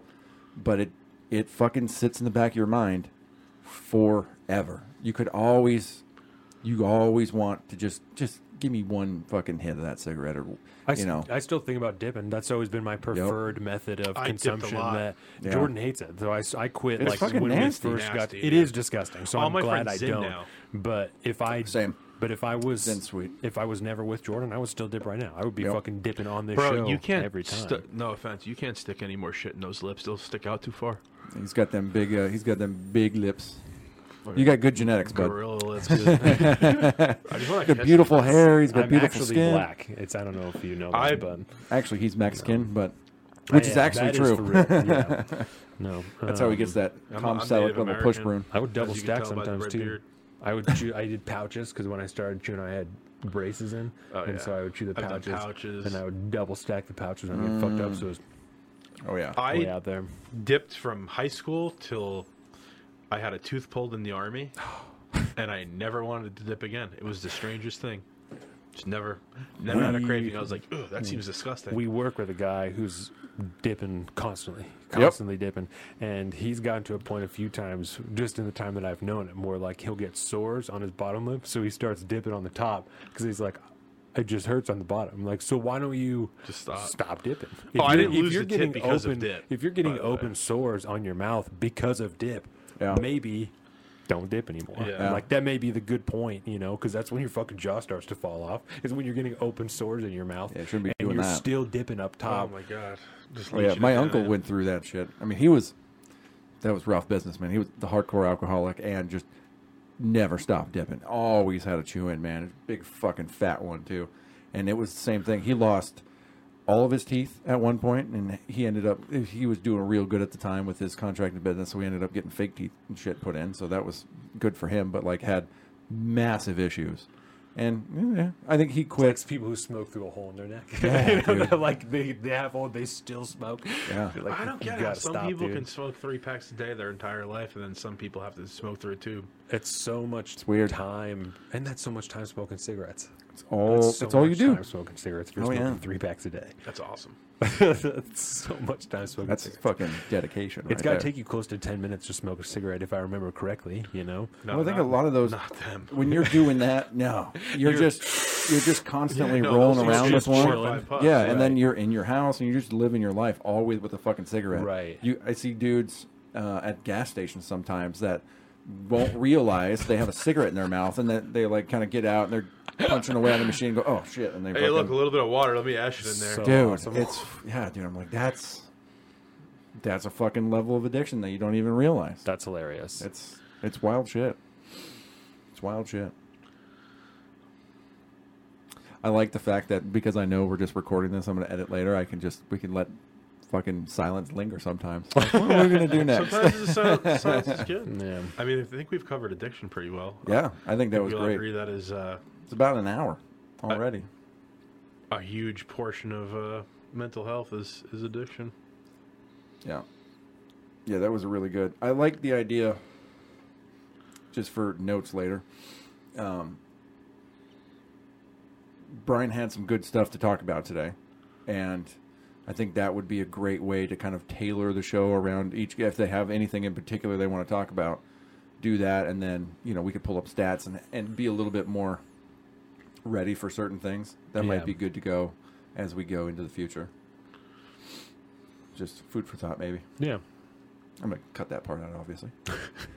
But it's going to be on the Patreon. I like how we started with a test run, and we've just gone. This is Working fine. yeah. I like the way this is working out. Yeah. So let's pivot now a little bit off of addiction. Can I pivot to a latrine, perhaps? Certainly. Certainly. Or the coffees for Coffees. losers. Steak knives are for losers. Yeah. Steak knives. You don't know that one? No. But the two of you guys, we've already talked about this. It's Glenn Gary, Glenn Ross. Yeah. That coffees for closers. Still never watched that movie. You really should. It's like a small real estate firm, and someone. It's not the plot doesn't sound good. It's the characters. Pacino is in it, and fucking it's a whole deal. It's very, very, very much worth the. Because it's just 4, 5, 6 dudes interacting. I haven't heard of it. In Fucking like Tim an Pool the office other day for- said he pulled a fucking line from that Alec Baldwin is in it, and Yeah. he gives this whole speech about like why they're there and this and this and this, and coffees for closers. And Coffees for fucking, closers, dude. Yeah, first prize is this Corvette. Second prize is fucking you quit your you lose your job. Just shit like that. But that's a very good character movie. I'm not a big movie guy. Yeah, If you've gathered. Dude, so after the show, before we leave, you got to talk to her about the man who shot Hitler and then Bigfoot. that's because solid. it just came up before we left the house today. It just started playing. I was like, Yeah. I can't even tell you right now. This is actually a fucking amazing movie. I don't but think there's a thing that we could say to you that's going to convince you that you should watch that movie. You just have to understand that it is good and to make the decision to do it and trust the experience, because I looked at it a dozen times before I was like, all right, I'll fucking watch it. And then I got to it and I was like, this actually was pretty good. Yeah. Like it's very funny. The story is funny, it's just a silly story, but the writing in it, there's a level of complexity there that the movie almost doesn't deserve. It's really kind of weird. fucking great. Yeah, it's really kind of weird. It's a good movie about purpose in life. It's 1,000,000% worth it. Yeah. So I brought this We'll letter add that to here the if list you for want to smoke tomorrow. a joint. I'd So- love that. If you guys are down. Is I she absolutely down? will Is she smoke okay joint. with being around it? You all right with being around? If he smokes a joint. Okay. Cool. So let's. I did smoke a little bit of it on the way here. Yes, so I have. Are you recording again? Yep. Okay. So we were talking earlier about the reasons that people commit suicide, right? And so I had a question here that was we'll kind of combine two things, right? That was about our biggest stressors, like the things that causes us the most level of concern, obviously the most stress. And as I was thinking about trying to find a way to ask that, it worked well into this, that I wanted to just kind of talk about feelings of like worthlessness and not being enough, not measuring enough, I'm sure you understand. I'm extremely self-critical, very, very, very self-critical. A little bit. About everything, the way that I conduct myself, the way that the type of fucking father I am, the type of husband I am, the way that we do the show, The way your everything. thought process is. It's very, very critical. And I find a lot of motivation in that on a day-to-day basis. Probably on a grander scale, because day-to-day it caused me a ton of stress, because I'm constantly questioning whether or not I'm being a good enough father, whether or not I'm being a good enough husband, if I'm capitalizing enough on opportunities for the show, if I'm doing a good enough job, all of that stuff that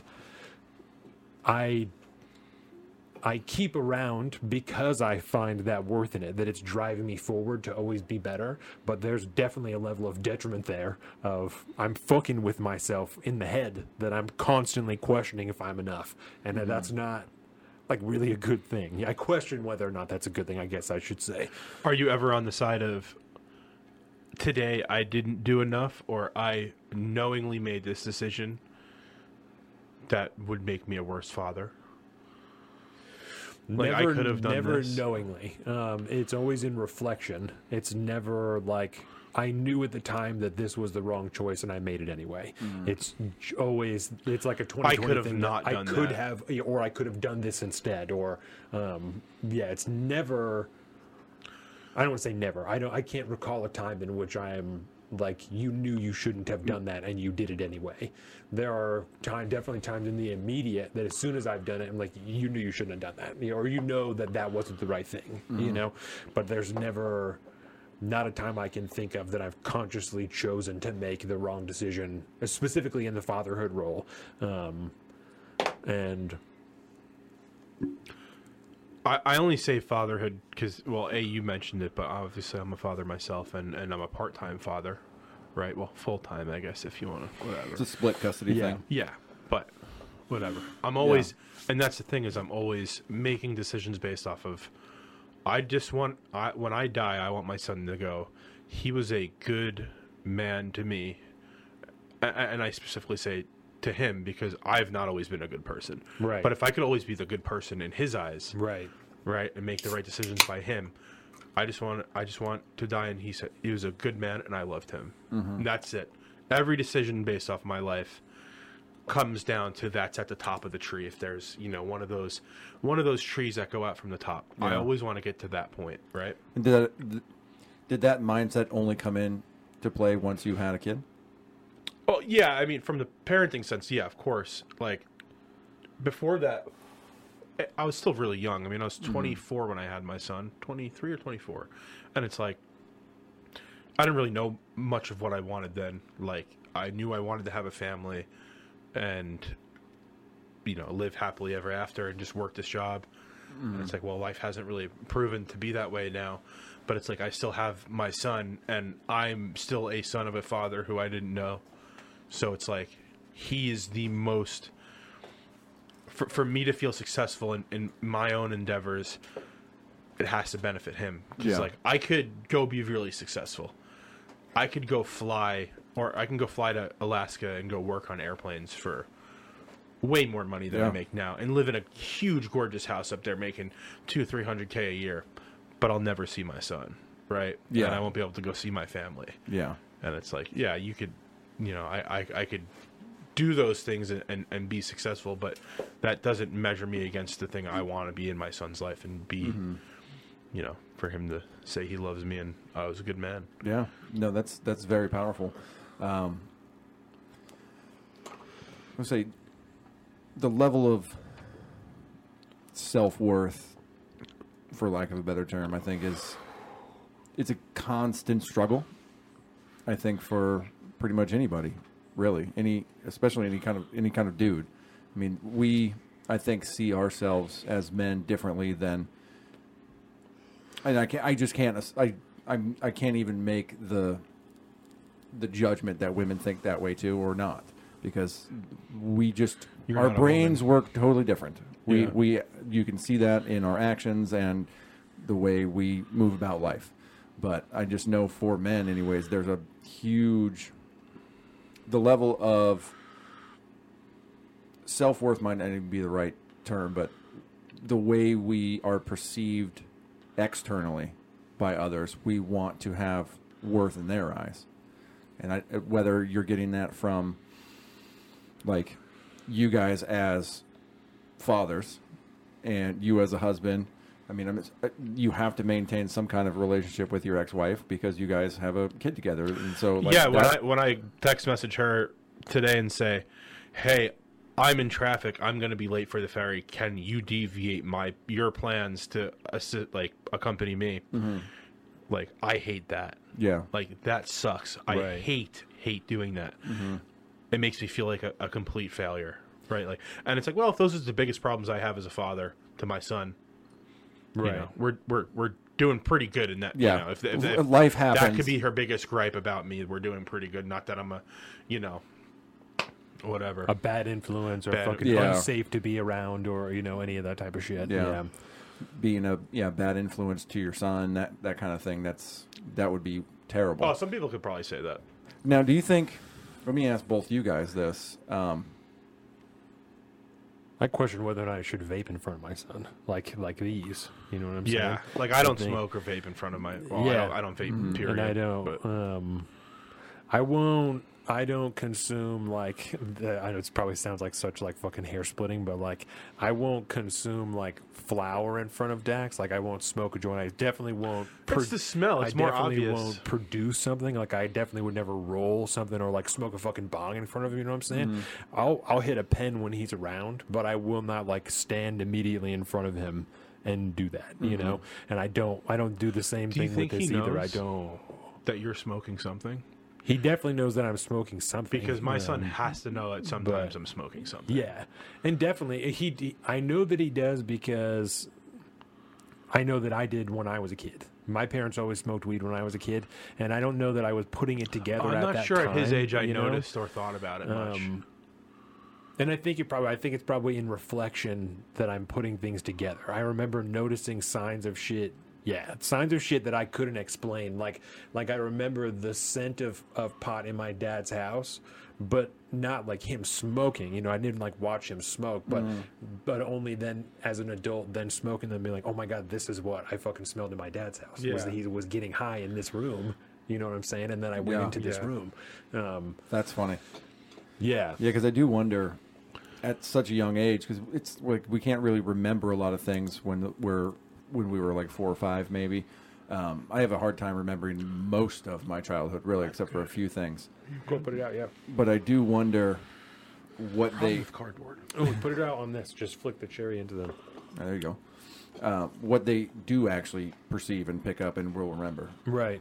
And does that enter your guys' mind much overall? But, and not just Yeah, with, say, totally. like drinking a beer or smoking weed or something like that, No, but like I in mean- your day-to-day actions.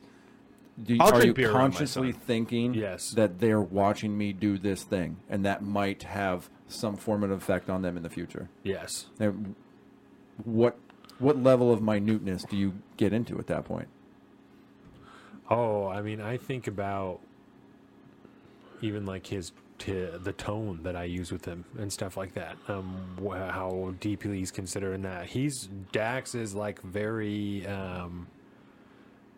emotionally in tune. You know, he'll tell you if you're like not talking to him right. He's not quite 5, and if he feels like you're being mean to him, you know, and sometimes he's being exaggerated, but a good majority of the time you can take a second and be like, yeah, I could have used a different tone. Like that wasn't, you know, the chillest tone that I could have responded in.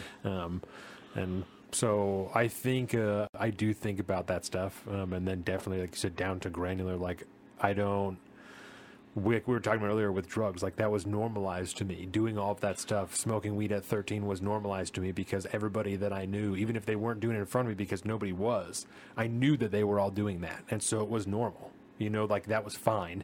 And I didn't understand what the side effects or whatever the consequences were from this, you know, or any of that type of stuff. I didn't know fucking smoking pills at 15. You could die. You could literally die from doing that. Or you could ruin your entire life, like you said, becoming addicted to that and then doing your whole life like that. You know, that was 13 years ago. I had no idea.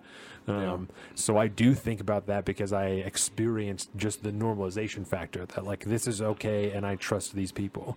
And that's we're also super particular about who's around him. You know, we don't talk to anybody on my side of the family because For reasons. they're not I good was going to ask you influences. about that on Thanksgiving, and I'm like, well, obviously now's not the time or place is what I was saying then. Yeah, and it's But I didn't know any of that because Yeah. when you invited me over to Thanksgiving, you gave me an address, and that was it. Right. Like, I didn't even think about where that. am I going? Yeah, What I am I didn't even walking think about and, that. and I was like, good enough. Yeah. Because I knew that it would be like it would be good. And I never had anything to worry about. I'm totally open to discussing it. It's a longer story than can be had on this particular episode. But You answered enough questions. But it is something right I'm there. absolutely open to discussing. I'm not by any means closed off to it. I don't talk to a ton of people in my regular life about it because it's just not that many people's business. You are one of the people I would happily discuss it with. Yeah.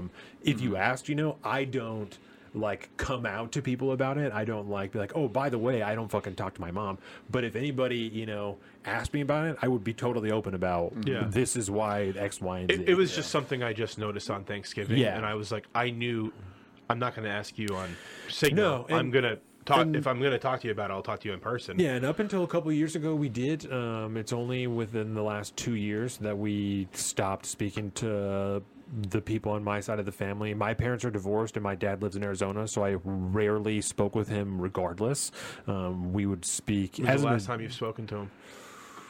Reason was not born yet, but Oh, Dax okay. was born. He was a toddler. We were living in the basement.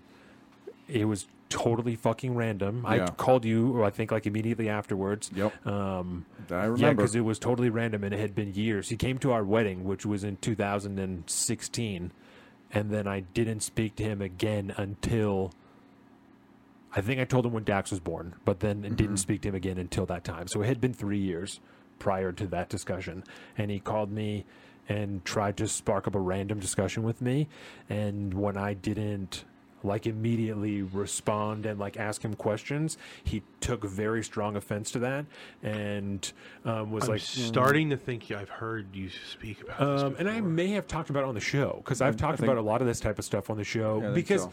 there have been times when I've spoken to him like on the way to Colin's house, you Yeah. know, and so then when I open the show, I'm like, I'm going to talk for a minute because I'm super fucking upset. And those are times you asked me if we had cried. That was the last Oh, sorry. Yeah. No, Okay. those are like, those are times Yeah. that I've cried on the show, Examples, just when yeah. I've been actively in something, you know. I think we've both cried on the show at least a couple times. Yeah. Because when he Yeah. brought me on to talk about this, and like we haven't got even scratched the surface about like I didn't know coming in here if we were going to talk about me specifically and like get deep into me, but I think now we're just more talking just about doing whatever, yeah. about. I mean, and it's probably a good place to start too, is talk about what are some of the struggles men are having. Yeah. Precisely. That was one of my kind of generalized topics that I was going to bring up. I was going to start asking you about your family and your upbringing and Yeah. what kind of stuff have you dealt with and all that good stuff. I didn't know that you didn't speak to your family. Like that's Yeah. I couldn't imagine being in that situation. I'm very close to my mother and father. Well, my mother and my stepfather, who took me when I was 5. My dad was an alcoholic. We were talked about this. He like was physically violent towards me when I was like 4 or 5 years old, and I never saw him again after that until I carried his whatever fucking casket. Yeah, that was it. That whole time in between, never reached out at the funeral. People were like, he followed you on Facebook, or like was like looking at me on Facebook, not following me or whatever. This is what 10 years ago. Yeah, doing like Facebook stalking type stuff. Yeah, and I was like, that's weird because he could have reached out at any time, and what he was just saying about his father calling and him being closed off to that discussion, I look back now and I say to myself, I think I would have easily been in that conversation with him and been attentive and responded and wanted to be there, but then thinking like what he said, it's like, would I have wanted to do that? Because you almost feel like you've been betrayed because he's not been there, and I'm sure that's obviously how he feels. Yeah. Which is, it's not necessarily that you feel betrayed, but also you fucking were betrayed. Yeah, I mean, especially as... I don't know his story, so I don't want to speak on behalf of him. But yeah, I for just me, think in general, I felt betrayed, but I was so young. He was never there, so it wasn't like this guy I knew very closely, and then and that in itself is couldn't see like anymore. As far as I'm concerned, a betrayal. Thought it was Dax. It's Jordan. Jordan went to the store. Sorry. Okay. Well, I heard the thing, like the thump or whatever upstairs. Yeah. And then immediately in my mind, I was like, oh my God, he's been sitting upstairs for 5 minutes. And now Dad mode kicks in. Boom. Yeah, it's Jordan. She went to the store. She's back now. I'm really sorry. Wow, So, she went and came back that quickly. Winco's You are 4 so minutes close. from I'm so here. jealous, dude. I gotta buy a house in this town. I gotta buy a house. It's really sweet. Bremerton kind of sucks, but it's nice. I was in somebody's house the other day, dude, and I could not stop hitting my head in how small this house was. I told you I hit my head on the stairs earlier today. I want to live. Hit my head. I want to live in these few blocks, like in this. From here down to the water, I want to live somewhere in here. It's kind of cool. It is just, god damn you! I have to get used to living in that small of a space. I live in a small space now, but like. Small is nice. We moved out of a basement, so this is quite large. Indeed. Out of a basement to move back into a fucking basement. I don't mean the square footage of the house. I mean how low some of the ceilings are. Yeah, no, Yeah. I mean in the basement, I could touch the Like- ceiling with my hands. I couldn't get dressed in a living room.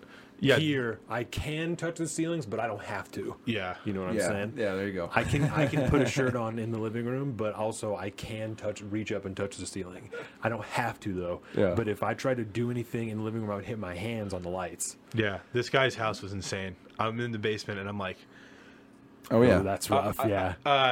when you go down Burwell, he's at the top of the hill. Okay. Like right at the top of the hill. there. Old houses over there. Yeah. Oh, yeah, for sure. I think it was like 1800s, like 1890 Been around. something. Yeah. Been around. Parts of Bremerton are really fucking old. Oh, yeah.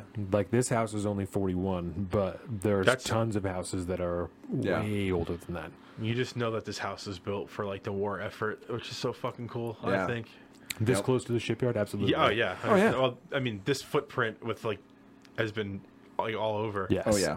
You can in Keyport too. There's like 5 different kinds of houses. You know, you can kind of drive down and be like 1, 2, Yep. 3, and just see all the houses that are the same, but like maybe flipped the opposite direction. You know, Yeah. the stairs are on the other side or some shit like that, but the layout's the exact same. Yeah. I really love this town. Yeah. It's awesome to live and work around here. We are blessed. I'm really sorry that I interrupted the conversation. No, that you're good. We were having. Where We were carried at on. that point? Yeah, Um, we did. But Me feeling betrayed about my father. Because I think when we're talking about the role of a father, it's to fucking be there. And whether or not it's one thing when you're in a in a divorce situation, Best right? compare, if you will. Yes. And there's a kid involved, you're still there for your son at any time. Yeah. You know, I'm so doing the you're best still I there. can by the law. You're still there. I And mean, it's like, that's what else more you're can I still do? in his life constantly. You care about him, but when somebody what Ash said. just dips out and then likes to come back into their life when their kid is an adult, and it's like, well, hey, I'm going to be here Is that now. what It's like, happened kind of with you? fuck off. Me and my sister's 7 years older than me, and we would see my dad. We started going to see him when I was like 6 or 7. He moved to Arizona. My parents got divorced when I was 2, and he lived up here for a couple years, then moved to Arizona. We went to start seeing him probably just a year or two after we moved down there. And I went down to see him, I think, until I was like 12 or 13, the last couple of years by myself. And then I started to kind of find out about why they were divorced and just kind of some of his history with like drugs, and he was very emotionally abusive and just not a generally good person. And so I was questioning a lot of that type of stuff, and then he didn't really reach out very much in that time until I became an adult. And so we would communicate maybe once or twice a year. Yeah. And then he flew up for our wedding. And I saw him then. Oh, wow. And I think we got a meal after that too. Him and his wife came up and they had a kid, and they also had custody of one of my sister's kids. And so all 4 of them were up here. And I went to like lunch or something with them. And then that's the last time I saw him. So that was 2016 was the last time Okay. that I saw him. And then I spoke to him on the phone. I spoke to him on the phone when Dax was born, and maybe 1 or 2 times after that. And then when Dax was like 3, before Reason was born, he called, and tried to start a random conversation with me, and then was upset that I wasn't more active in the conversation, Yeah. and said things like, why can't, have a whole conversation by myself? And I said to him, well, it's not like I'm sitting around waiting for you to call. Like, I don't have like a list of questions, or things that I want to talk to you about. Like, I'm conducting my life. I don't. You called me randomly on a Thursday or whatever, at 8:00 at night when we're putting Dax down. What do you want me to say to you? Yeah. Yeah. And he was very upset with that and started talking about it wasn't his responsibility alone to form a relationship with, to form our relationship. And I said, as far as I'm concerned, it's completely on you if you want to have a relationship with me. I was like, I don't. You're technically my fucking father, right? I said I answered the phone call because he started by saying, I'm surprised you answered. And I said, I don't have any reason not to answer, but I've never told you that I don't want to talk to you. I've never, as an adult, certainly never told you I don't want to talk to you. That's how it was like put to me at my dad's funeral. Yeah. Like I had a say in it. I was like, I'm 19 years old. I was a kid. I had no say in fucking anything. It doesn't, even now I'll be 29 in less than a month. It doesn't sit to me as I have my own son who's going to be 5 in January and a daughter who would be 2 in May. It doesn't sit with me as their responsibility for us to have a relationship. That's my responsibility. That's completely and totally on me to put the work in to make sure that happens. When they're adults, there's some level of reciprocity that needs to exist there. But if I want to have a relationship, the onus is on me to ensure that happens. And if they fight that, if they push on that, I still feel like that's my responsibility. If I want that, if I want that, that's my job. Yeah. Well, even in my parents were never split up, and when I went out, joined the military, and did that whole thing, I was gone. I'd maybe come home once a year, maybe twice if I could swing it, but generally it was like a once a year thing. I'd see them. Get home. It is hard, and sometimes they'd come out and visit me, instead or something like that. But it was like one at a time. I'd only see one of them. But regardless, as an adult who still had a good relationship with both his parents, I thought the onus at that point was on me because I'm out here gallivanting all over the fucking country, living my own life. So every Sunday, I'd call the house, pretty much the same exact time every time, and I'd chop it up with them for half hour, 45 minutes, and then move on. But that's a completely different scenario than somebody abandoning you, abandoning their child, and then all of a sudden put the onus on you to make it your fucking problem. So Well, and like they're still my parents. They'll still help me if I need help with things. Like it doesn't sound like if you go calling, I don't know. I'm not going to I speak honestly for you. do not know. Yeah. I honestly do not know. As far as my dad goes, I have a pretty good feeling that if I called my mom and told her that I needed assistance with something, then she would do that. You know, that's not the issue that I had with her and that side of my family. That was definitely way more of an emotional deal. And as Dak started to get older, I started to see a lot of the behaviors that I experienced when I was a kid and have colored my emotional development in the way that I interact with people in a negative way. I started to see them do that same type of shit with Dax. Interact with him in a very transactional manner and like just things that are not healthy, and setting up dynamics and relationships that aren't not healthy, not respecting people's boundaries, doing things that I don't think are good. And after multiple discussions, and there's obviously much more stuff that goes into this, they were unwilling to make any adjustments to that. I'm not willing to do that. I'm not willing to even open the door for my son to have some of the same things that I'm dealing with now as an adult because of the way that my family wants to conduct themselves.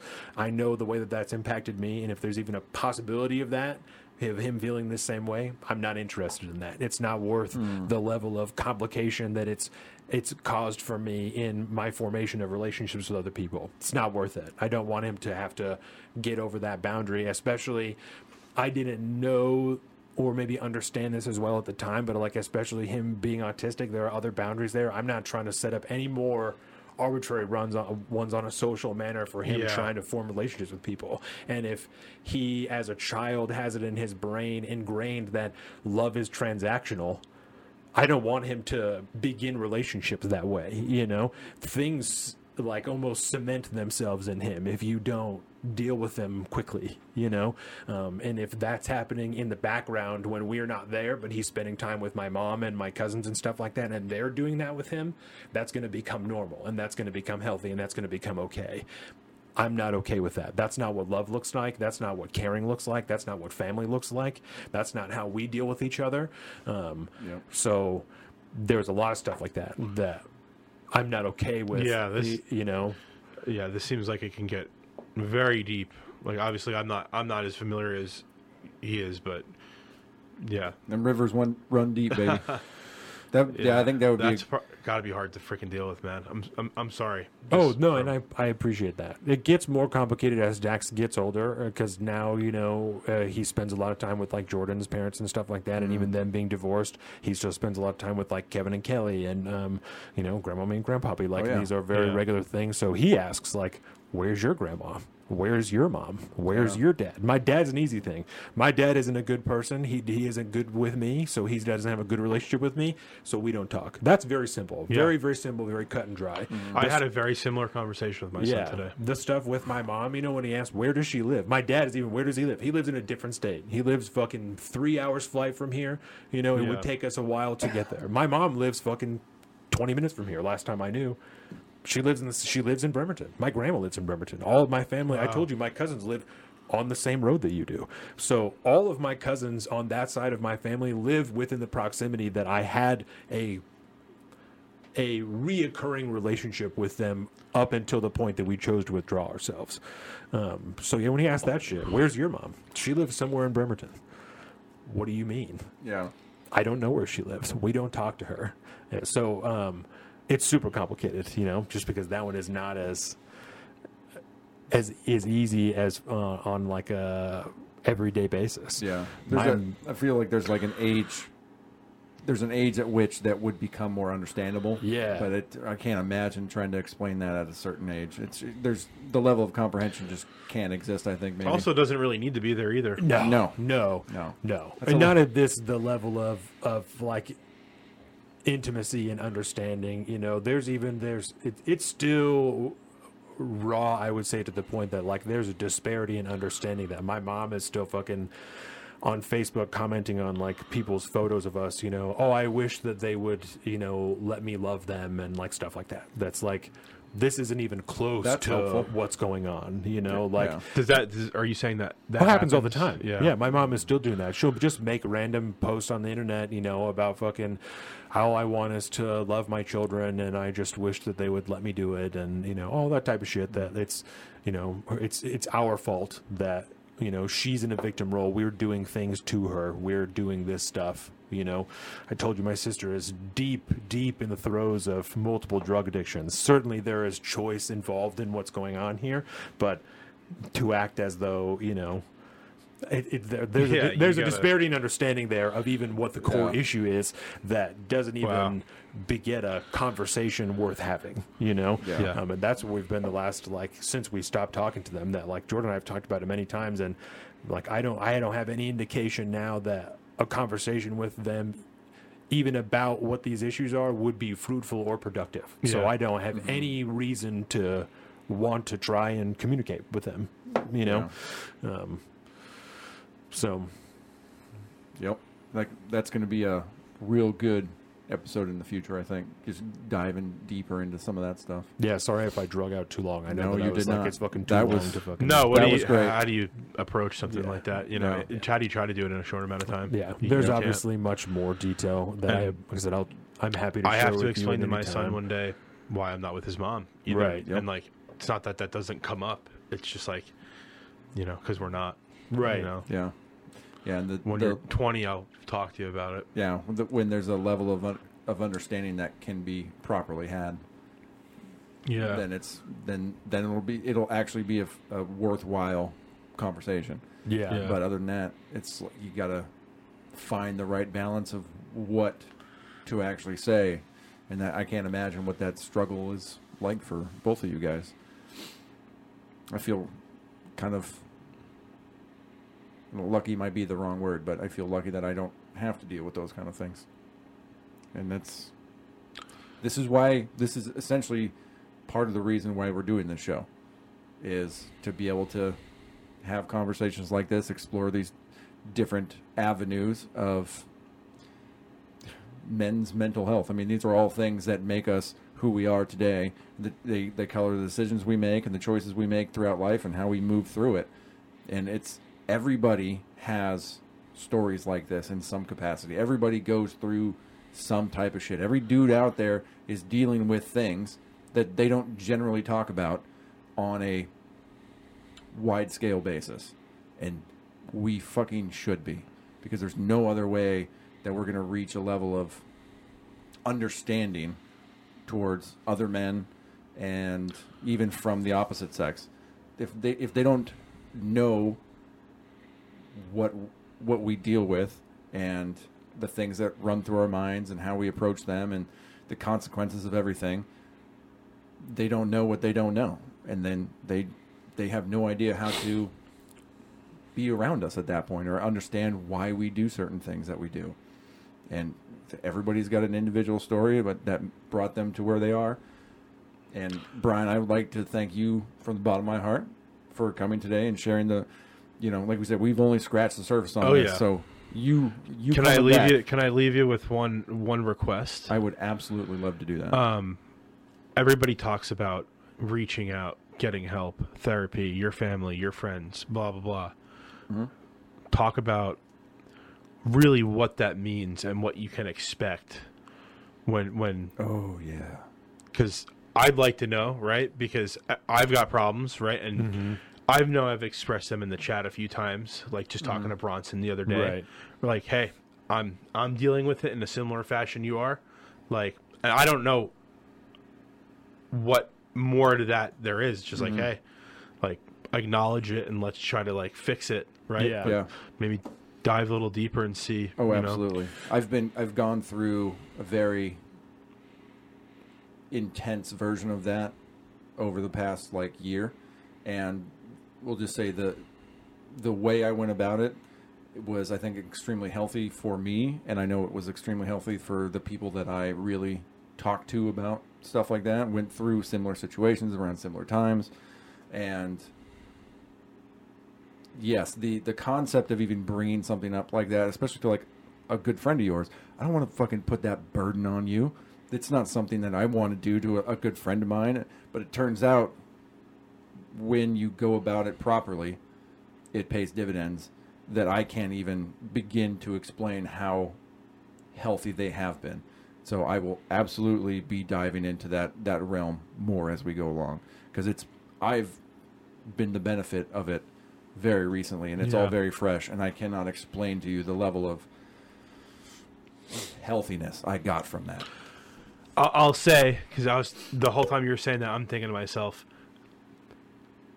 I've expressed, my life situation, and you invited me to Thanksgiving. Like, what a difference me being with you and your family could have been, as opposed to me getting fucked up at home, playing video games, being depressed that I don't have my son. I'm too far from my family.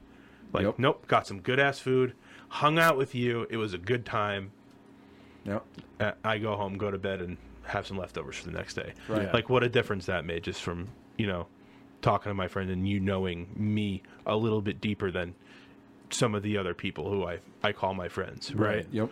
So yeah, there's different levels, and as we go forward, we'll definitely be exploring those because they are worth their weight in gold. Well, good start to your thing, boys. Absolutely. I love it. Thanks for coming, buddy.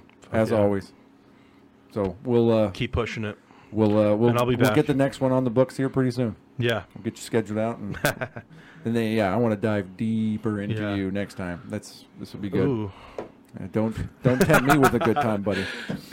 All right. So I don't really have any closeout lines, I guess, but I think the only one I want to say for this one is just stay strong. Stay strong. I think that's the thing. Stay strong is it's part of the original one, the one for the main show, and I think that's kind of the theme of this one is not like a. You don't need to be an unwavering, emotionless piece of stone. That's not what we mean. Nope. We mean stay strong. Keep pushing. It's worth it for you to stay here. Your life is worth it. You are worth it. You do mean something. You do have value. There are people in your life that care about you. Sometimes you don't know about it. Yep. I don't know. I don't know if you thought that I might reach out to you on Thanksgiving or something like that, or like that was a possibility or whatever.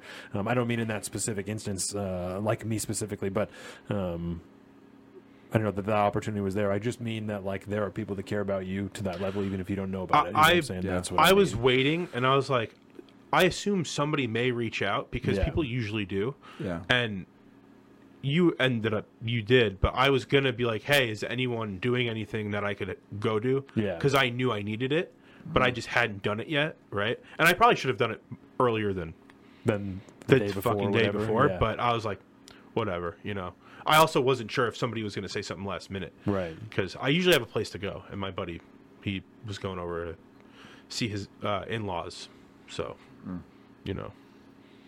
that was it.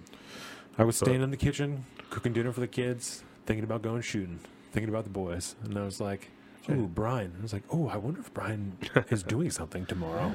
Yeah. hit him up. Before Jordan even got home. It's like, well, I appreciate it a lot. Absolutely, dude. Hey, I love you. Well, I love you too, man.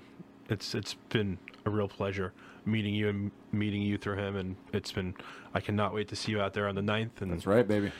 It'll be good for you, I think, too. Oh, I guarantee you it is. So there will be no cancellations. No. We don't do cancellations around here, bitches. All right. Dress warm, too. That fucking hill that's gonna in be the cold. wintertime. That hill, people don't realize we've had a lot of people come unprepared. Whatever this is, subtract 20 degrees and add 30 miles an hour wind. When we were up, we went shooting last Every time. weekend. You're on the sun. In Quilcene when we went. And Okay. it's, I don't know the elevations or anything like that. I just mean the level of coldness. There were legit ice crystals 3/4 inch long on the rocks on the ground. Yeah. It was colder than tits out there. I've been driving up around this area and Yeah. getting high. Yeah. No, I got a big plastic tote full of just scrap wood. I think I'm going to bring out there with me. We'll Get a little fire going. during lunchtime at the very least. Get warmed never a up bad little idea. bit. I was going to ask the chat if anybody had ask the group if anybody had a the fire amblest pit. of men. I was going to grab some firewood and I say bring firewood no matter what. There's usually a couple of pits. we'll set figure up out there something. Already. Yeah, we'll we grab could some rocks grab and some just bigger rocks make and one. I think that'll be. We're there for so long. It'll be nice to have a little place to gather around. Yeah, Hell yeah. For especially We've been during doing this too long now without staying warm. lunch and during the class and stuff. We'll be sitting around for a little while, so it will be worth. Yeah, You know. we've had some catastrophic weather events with tents flying and hitting cars. And, Ooh, yeah. oh. Nice. All right. Well, I look forward to it, gentlemen. Both of you.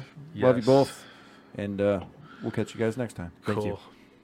Welcome to the south of the streets, coming at you